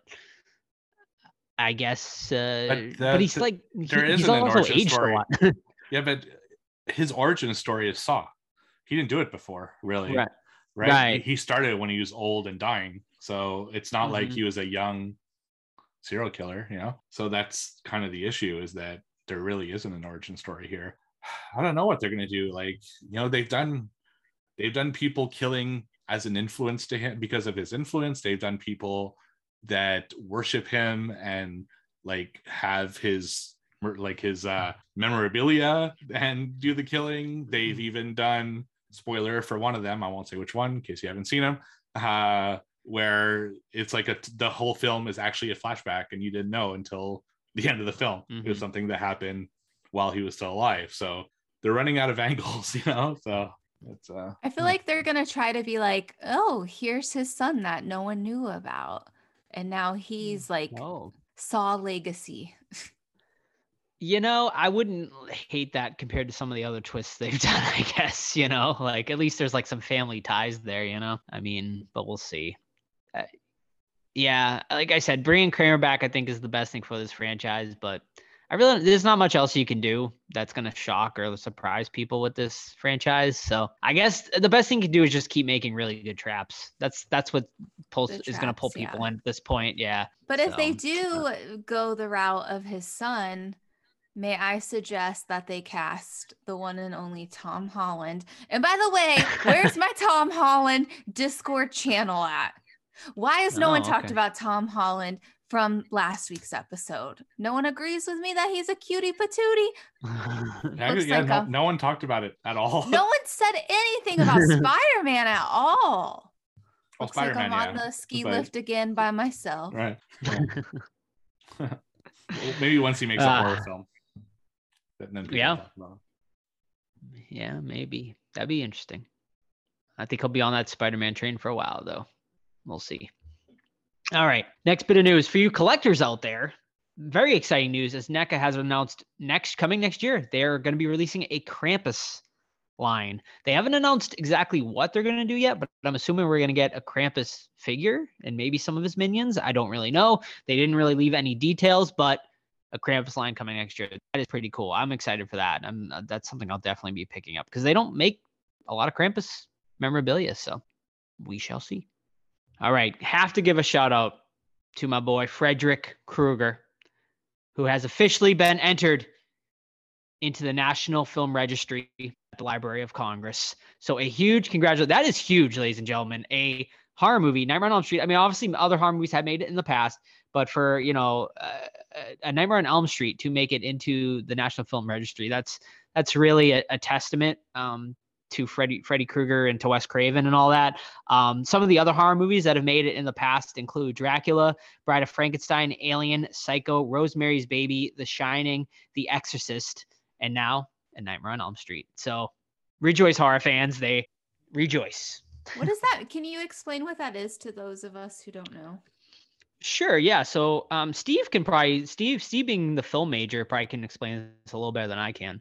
Yeah. So Congress has a committee that chooses works of art every year that they deem to be historically important to the culture of your country. And they call it the Library of Congress. So they pick like novels, They pick music, they pick, and movies. So they pick, it's not a big group of movies. It's like 20 a year or something. It's a pretty small list. and they deem them important to American culture and should be like preserved officially by the federal government. And that's what that is. So to be chosen for that list is a huge honor, you know, and that's amazing. Yeah, so that's what it is. Do you guys know any of like the music that has been selected for that? Just as an example? A bunch of like super, you know, I'm sure Michael Jackson's in there. Imagine by John Lennon and okay, wow. You know, like really songs you would know that had like a big impact to people are on that list. So wow. Yes. So now he's gonna raise his prices even more. I don't know. We'll see. All right, just a couple more little pieces here. Sam and I have been big fans. We've been watching Yellow Jackets over on Showtime. It's just been renewed for picked up for season 2.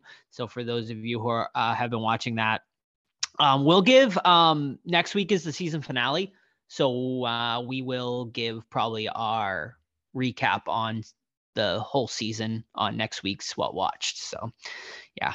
Alrighty. And all right, so I had to throw this in here for Sam. I believe we talked about this on the Discord before, but we never talked about it on the show. Sci-Fi Original is going to be doing Bring It On, Cheer or Die. It is going to be a Halloween movie based on the Bring It On franchise. I just threw this in here for Sam because I know she is like really into that. It's going to be premiering in the fall of 2022. So Sam, I know you're a fan. I just wanted to hear your thoughts on a Bring It On Halloween movie. I mean, I'm only a fan of the original one, Joe, not the 7 one. The 7 not what the after. We actually have a listener that was in one of the sequels. Chuck, I believe, was in Bring It On. I forgot all about that. I mean, I'm excited. What's not spooky? What's spooky cheer without some horror and cheerleaders? Okay. I'll watch it. Will it be great? Probably not. I was thinking like what would happen if they did the reverse of that and be like, we're making a Saw film, but it's going to be a romantic comedy, you know? So yeah. And at first I was like, that's ridiculous. But then I'm like, I'd totally watch it. But you know, it's weird for a movie to switch genre.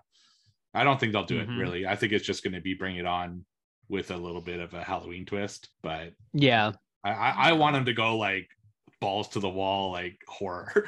That would be like the best. But I don't think they have the nuts to do it. Right.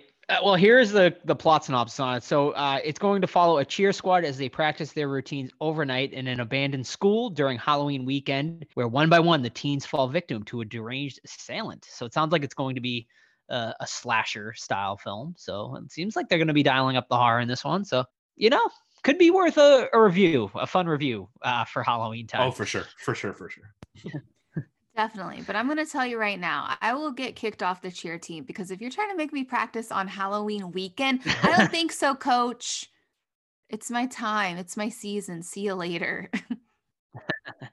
All right. And all right, the last bit of news here. I wanted to do this one for the Discord book club, which I am definitely not a member of, as I've not read any of the books over there. But I know a lot of you guys, you have guys got a decent little book. What is the next book, Steve, you guys are doing? Have you guys discussed that yet? Yeah, it's Interview with the Vampire in honor of Anne Rice, who passed away like a month ago at this point. So that's what the book will be. All right, very cool. Yeah, and if you're not a member of our Discord, or if you just want to join the book club, get on over to our Discord. We will send you a link. All you gotta do is just private message us over on any of our social medias, or if you know any of our personal accounts, you can do that too, and we'll send you a link, and you can join the book club, even if you don't want to talk to us any other way.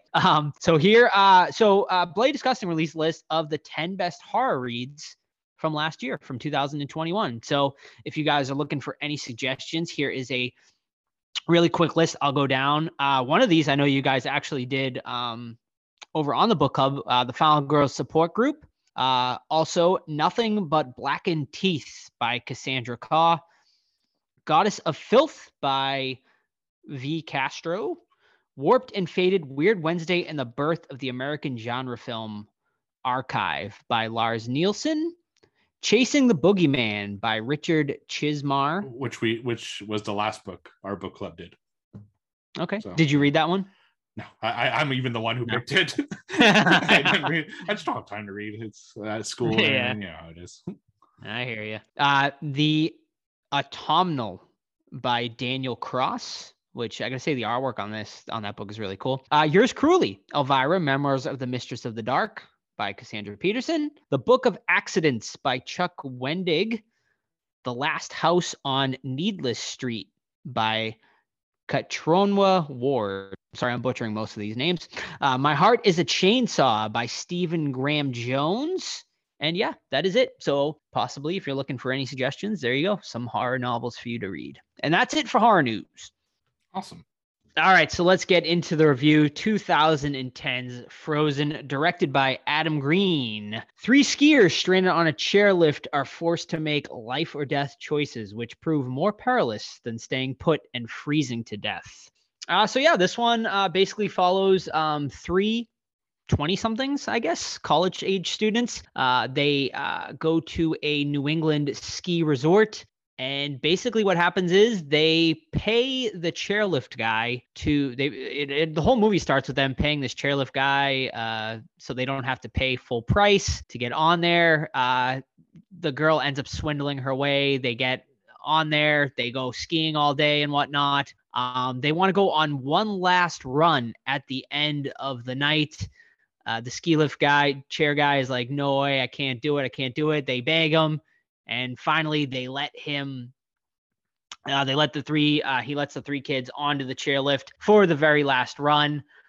And basically, what happens is there's just miscommunication between all of the ski lift workers and whatnot, and they forget these 3 that are on the chairlift, and they get stuck there. They get stuck on this chairlift, and it's on a Sunday. And the ski resort doesn't open till that following Friday. So they're basically screwed. And the whole movie just follows them trying to figure out how they are going to stay alive and get down off of this chairlift that is suspended 50 feet in the air, which most interestingly, I discovered was done completely practical. This movie had no CGI, nothing. Like Adam Green completely, did this off a chair, like a legit chairlift at a ski resort in Utah. So I found that super interesting. So yeah, that's where the movie we leave off. And yeah, so who wants to start us off and let us know what you thought about it? Todd? No, just kidding. Alrighty, Frozen. So I remember seeing this movie a few years ago. I watched it with Joe. I think it was like one of the times he visited me in Wichita.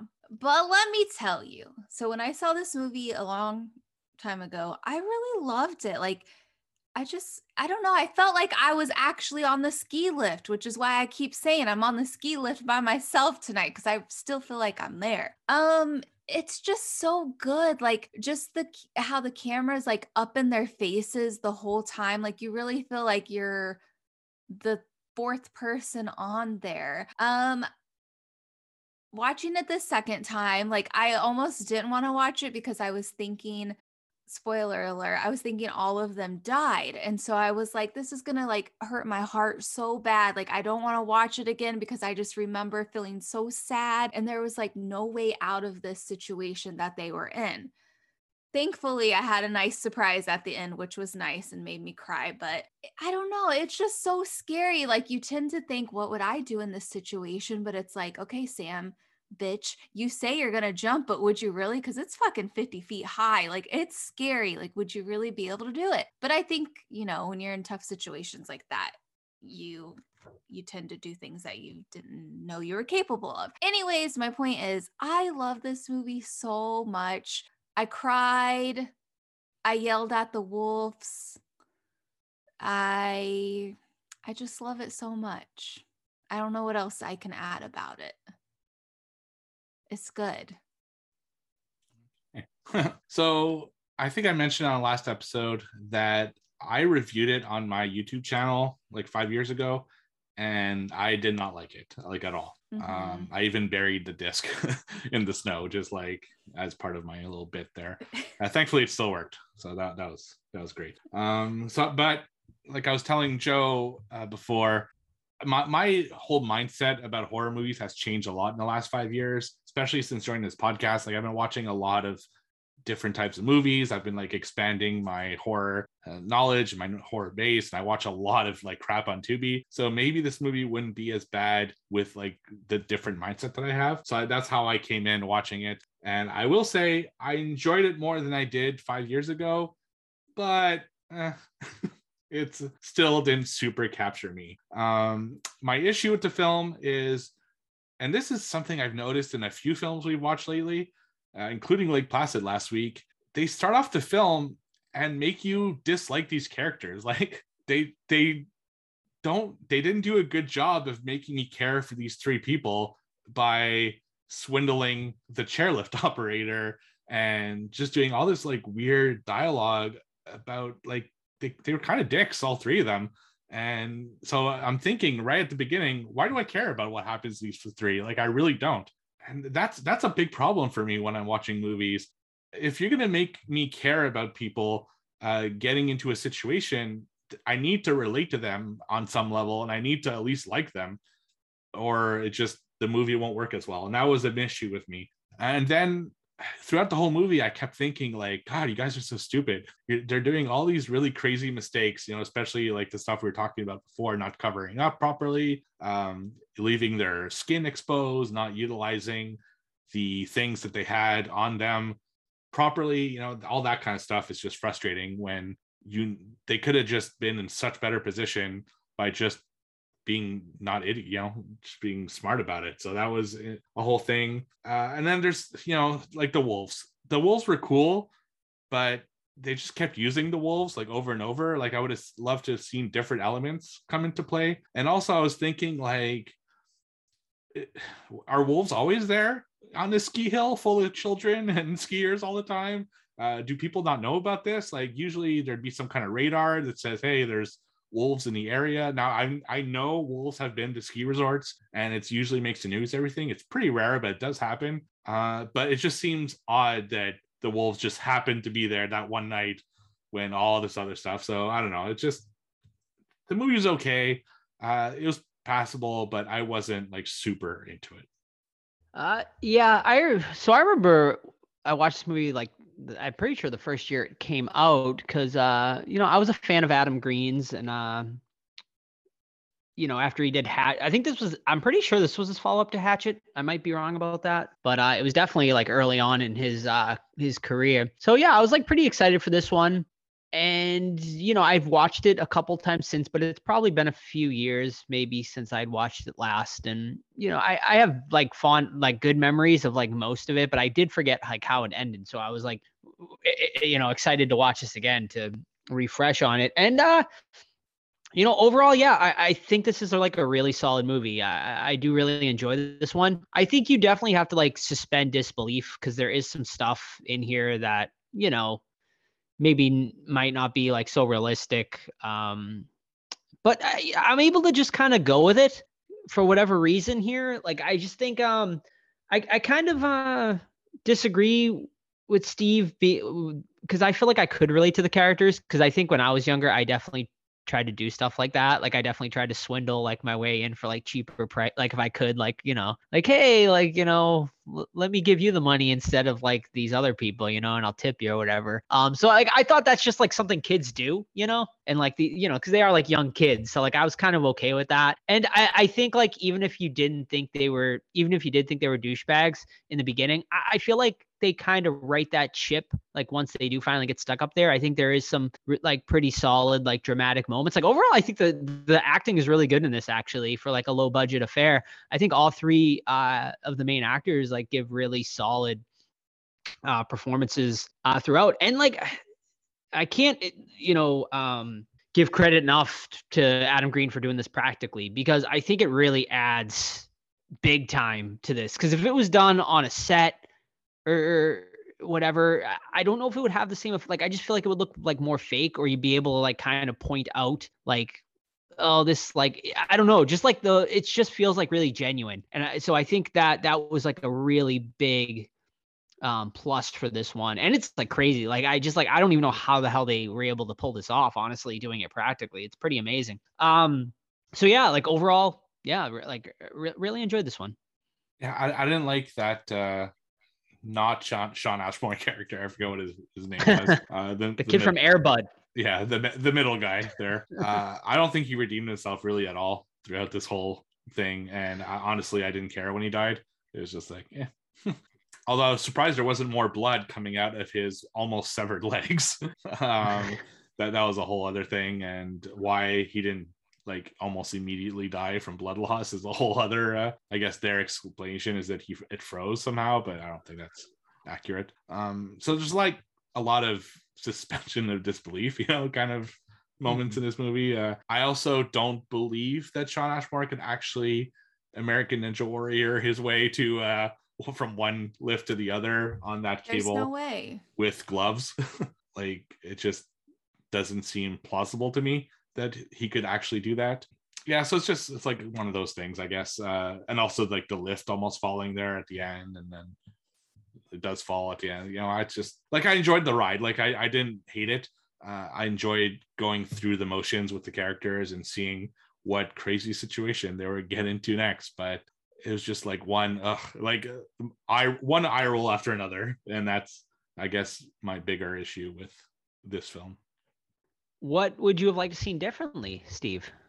Like, what could they have? What else? Because it's tough, right? Because like, it's basically a one location movie, right? So you have to like try to introduce things that, and when you're stuck on a chairlift, it's like, okay, like, so yeah, I guess what would you like to have seen? I would like to see different situations, not bring out the wolves like every single time, like right. Every single of them dealt with the wolves. That's like, I saw it the first time, cool. I don't want to see it rehashed. And honestly, the most compelling thing about the movie was that like conversation about her dog, right?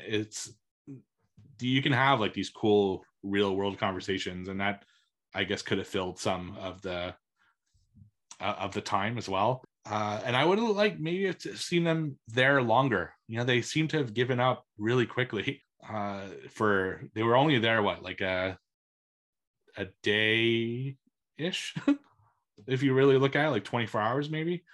I don't know. I guess I wish it like been longer, so there's more desperation on there. Yeah. I think the two biggest moments for me, like that I really like, which is odd because it has nothing to do with the actual survival part, is her talking about her dog and her peeing. I don't know what it was about that scene, but I got the emotional like factor. That was her peeing was almost like her giving up, and that was like a sad moment, and I like that, and I wish we had more moments like that. I thought she was wonderful.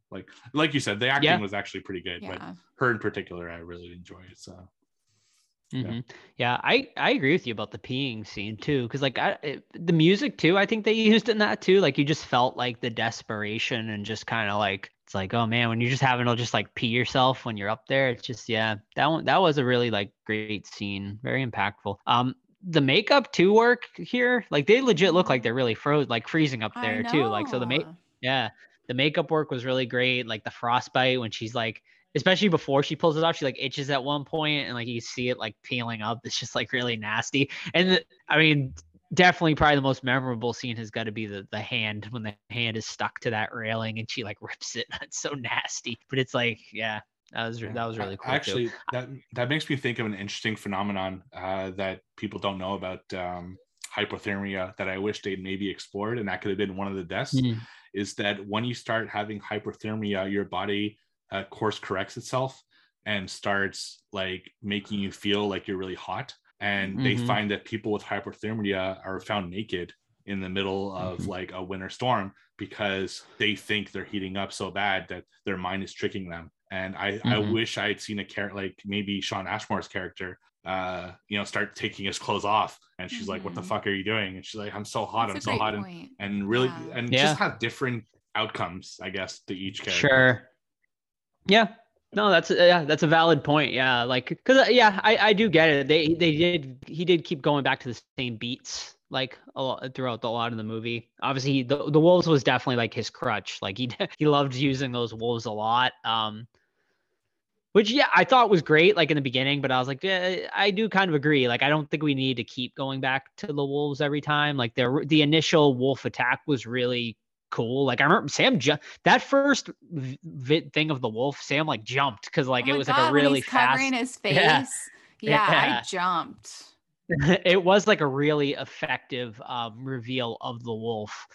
Even though you kind of knew it, like, because just by Shawn Ashmore's reaction, like you knew something was down there with him. But yeah, it was a great little thing. I will say what did take me out of it a little bit was the when he did break his legs and when he was down there, it did look pretty fake. Like you could tell like he was like buried in the snow, and those were like really like fake looking broken legs. But you know, that's just a nitpick.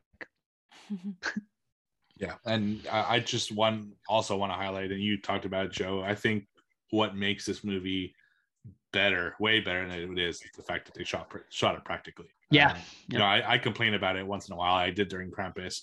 Snow in movies sometimes it really looks fake, and it bothers me to my core because snow has a very specific texture and way it looks and way it feels and way it reacts to things. And I was thinking, so I didn't read the IMDb, you know, before I watched the movie, so I'm like, wow, they really nailed the snow in this one. You know, so I was like impressed, but then I realized it was, I guess, real snow. So yeah, good job for that. Yeah, and apparently, the first time this ever screened, someone fainted in the theater when his legs broke. It is a pretty nasty scene, though, right? It is. Like, it is. Yeah. Well, when he started jumping down and he just like had his legs straight out. I'm like, what is he doing? Joe's like, you can't control how you fall. And I'm like, you can control if you have your legs like fucking hyper extended straight down. Yeah. Well, I'm just like, once you like make that decision, like you can't like shift your like, right? Like, I don't think you can, like, once you're going down that way. Well, he made that decision. Really right? He should. Yeah. Right. He jumped. Yeah. It's not like he was pushed. If he was pushed, maybe he would have a hard time course correcting, but he jumped. He knew what he was doing. That's just, he's an idiot. I cried when he was getting eaten by the wolves and he was like yelling at his friend. He's like, don't you let her look down. I was like, oh, I'm sad. Yeah. And then the next scene like was really good too, between the two of them when she was blaming him for his death, you know, and you could really feel the emotion there and like them starting to break down, which I thought was like a really good scene. But do you think they could have did more with when Kane Hodder came up with his little snow tractor there? I mean, like Sam said, like Sam was saying the whole time, she's like, why aren't they throwing more shit? Like they waited until he was like backing up. Like, I mean, granted, you know, that's why I'm saying you have to kind of suspend disbelief here a little bit. You're going to run out of shit to throw too, because at some point, if you miss and you don't have your boots anymore or whatever, then you're kind of screwing yourself too, right? Well, I guess I feel like I don't expect a lot from strangers or other people, so I think I would have thrown my skis down while he was like driving up. Like I wouldn't have waited for him to start backing up. You know what I mean? I don't know, because I would have been like, this is my one shot, like I need to go now, not think that he's coming to save us. Do you know what I mean? Yeah. All right, so let's get into the ending. I suppose we can do that. What did you think? What did you think of the end? So obviously, in the end, the girl survives. Shawn Ashmore gets taken away by well, Shawn Ashmore gets down. He finally scales the cable wire, finds the ladder, and the last time we see him, he's just casually kind of riding down the hill on a snowboard. And then she eventually, what happens? The chair kind of falls, right? It like finally the chair collapses. Straight up falls. Yeah. It like collapses and then. And she's able to get out with, even though it lands on her ankle, so her ankle's probably like broken, I assume, or really damaged at that point. But along the way, she finds the wolves once again come into play, and Shawn Ashmore's just completely in quite a gruesome scene, like in pieces, pretty much, completely destroyed by the wolves.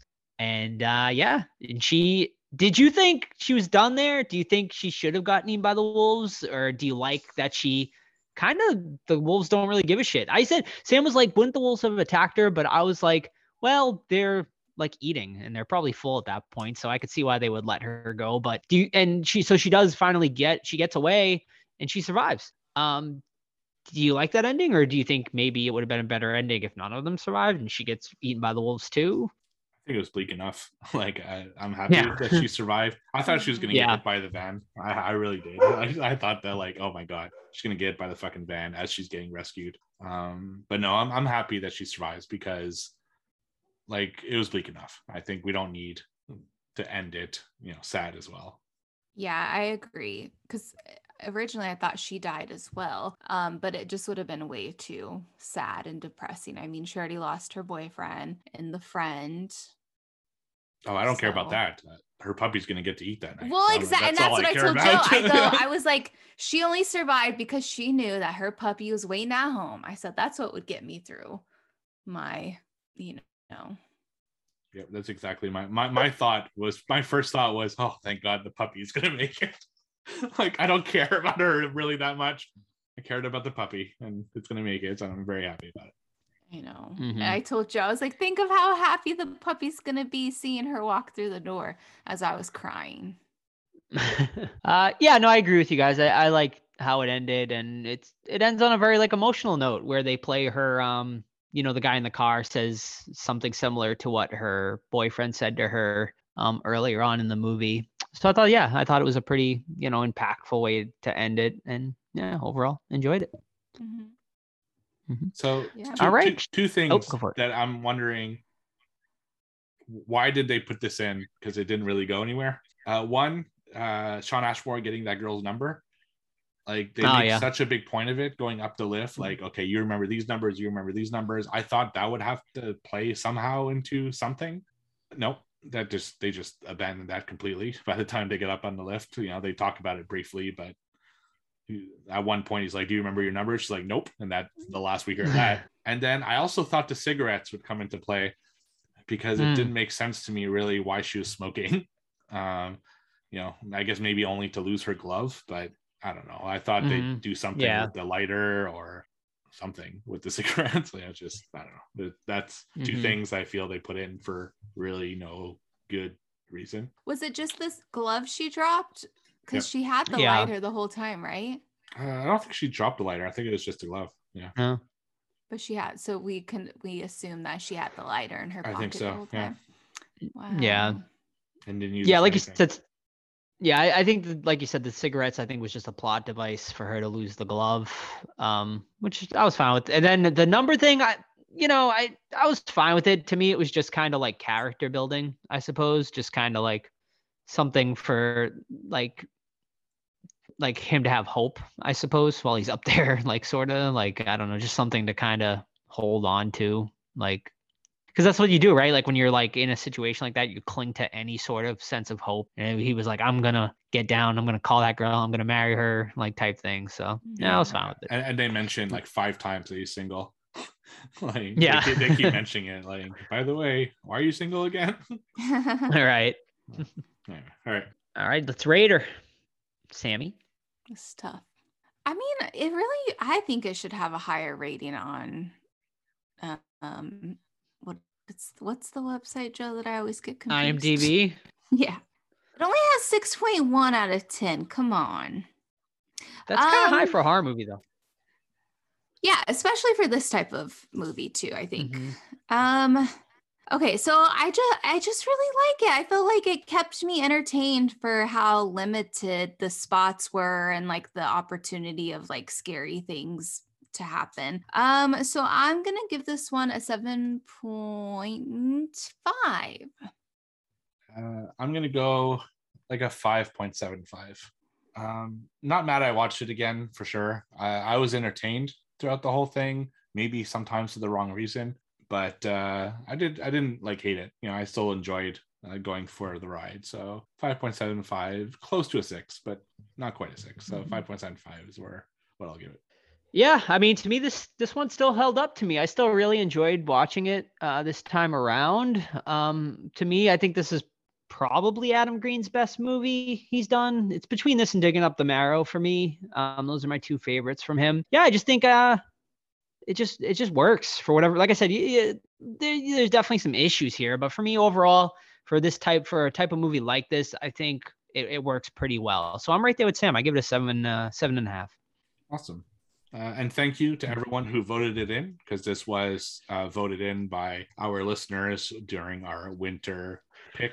So a lot of people are excited of us reviewing this one. They all hate me now probably, but hopefully I'll redeem myself at some other point. It's just, I don't know, this type of movie, like there aren't a lot of good ones. I felt the same way about Buried. When you're stuck in a certain spot for so long, eventually you're like, okay, let's get this over with. I mean, it was like an hour and a half, which any longer, this might have gotten, I think it honestly probably could have been even maybe 10 minutes shorter and I would have been fine with it, but yeah, it wasn't too bad. It wasn't like overly long, so that's right. Mm-hmm. All right, so next week are we doing it? Scream 1, 2, 3, and 4. 1 that's through the plan. 4. Yeah, so Scream retrospective, which is kind of my fault because I can't see Scream 5. Theaters are closed here. I'm hoping somehow we get a miracle and they announce they'll reopen. Chances of that are pretty much zero, given the state of things right now. But there's always hope. So that's why we're not doing Scream 5 right away. We will do it as soon as I can see it, I guess. Are you guys going this weekend? I think we are. Yeah, I think that's the plan. Mm-hmm. But we'll keep our thoughts until the review. Why are you scared to go? Because what if there's loud people and they ruin it for me? I'm gonna be so angry. Well, we definitely don't want to go on like opening night. Or I think the best way to go see like that would be like a matinee. Yeah, maybe like Saturday afternoon, maybe, or something. But then Scream 1 to 4. That'll be an interesting I'm looking forward to it because I haven't seen 3 or 4 in quite a long time. So I'm excited to revisit both of those. And I don't think I really care for 4. So Joe says that one's like the most loved one. Well, it's not the most loved one, but it's people have like really. I feel like it's gotten like they've come around some to sort it. of like people have like come around to it, and people are like this one's actually really good. All right. I'm like, okay, like I guess I'm gonna have to watch it and see if my opinion has changed. I'll see about that. Me too. I do think I liked it 4 better than 3 though, so we'll see if that holds true again. I just remember really disliking the female cop character in part 4. I can't remember her name. She's kind of a famous actress too. The blonde lady there. I can't remember her name. She was in Sugar and Spice, Sam. Oh yeah. I can't remember her name. Yeah. I watched the 4 like a year and a half ago when I appeared on the Don't Be Crazy podcast. But I'm still excited to revisit them. My least favorite then was part 3. I don't know, I just didn't like the whole making a movie about the situation angle of it, but I'm still excited to revisit them all. I mean, it's one of those movies that I can watch definitely every few years and be happy about it. So yeah. All right, that's gonna wrap it up for this week's episode. Thanks for joining us. Todd, we miss you again. And be sure you guys are following us on Instagram. Check out our Discord. It's always a good time over there. Thank you so much for listening, and we'll catch you next week. Bye. Bye.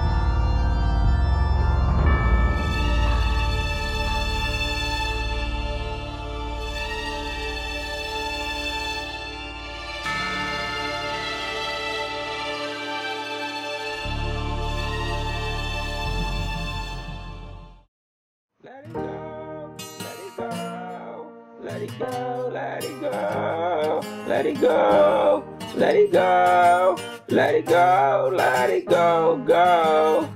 Let it go, let it go. Let it go.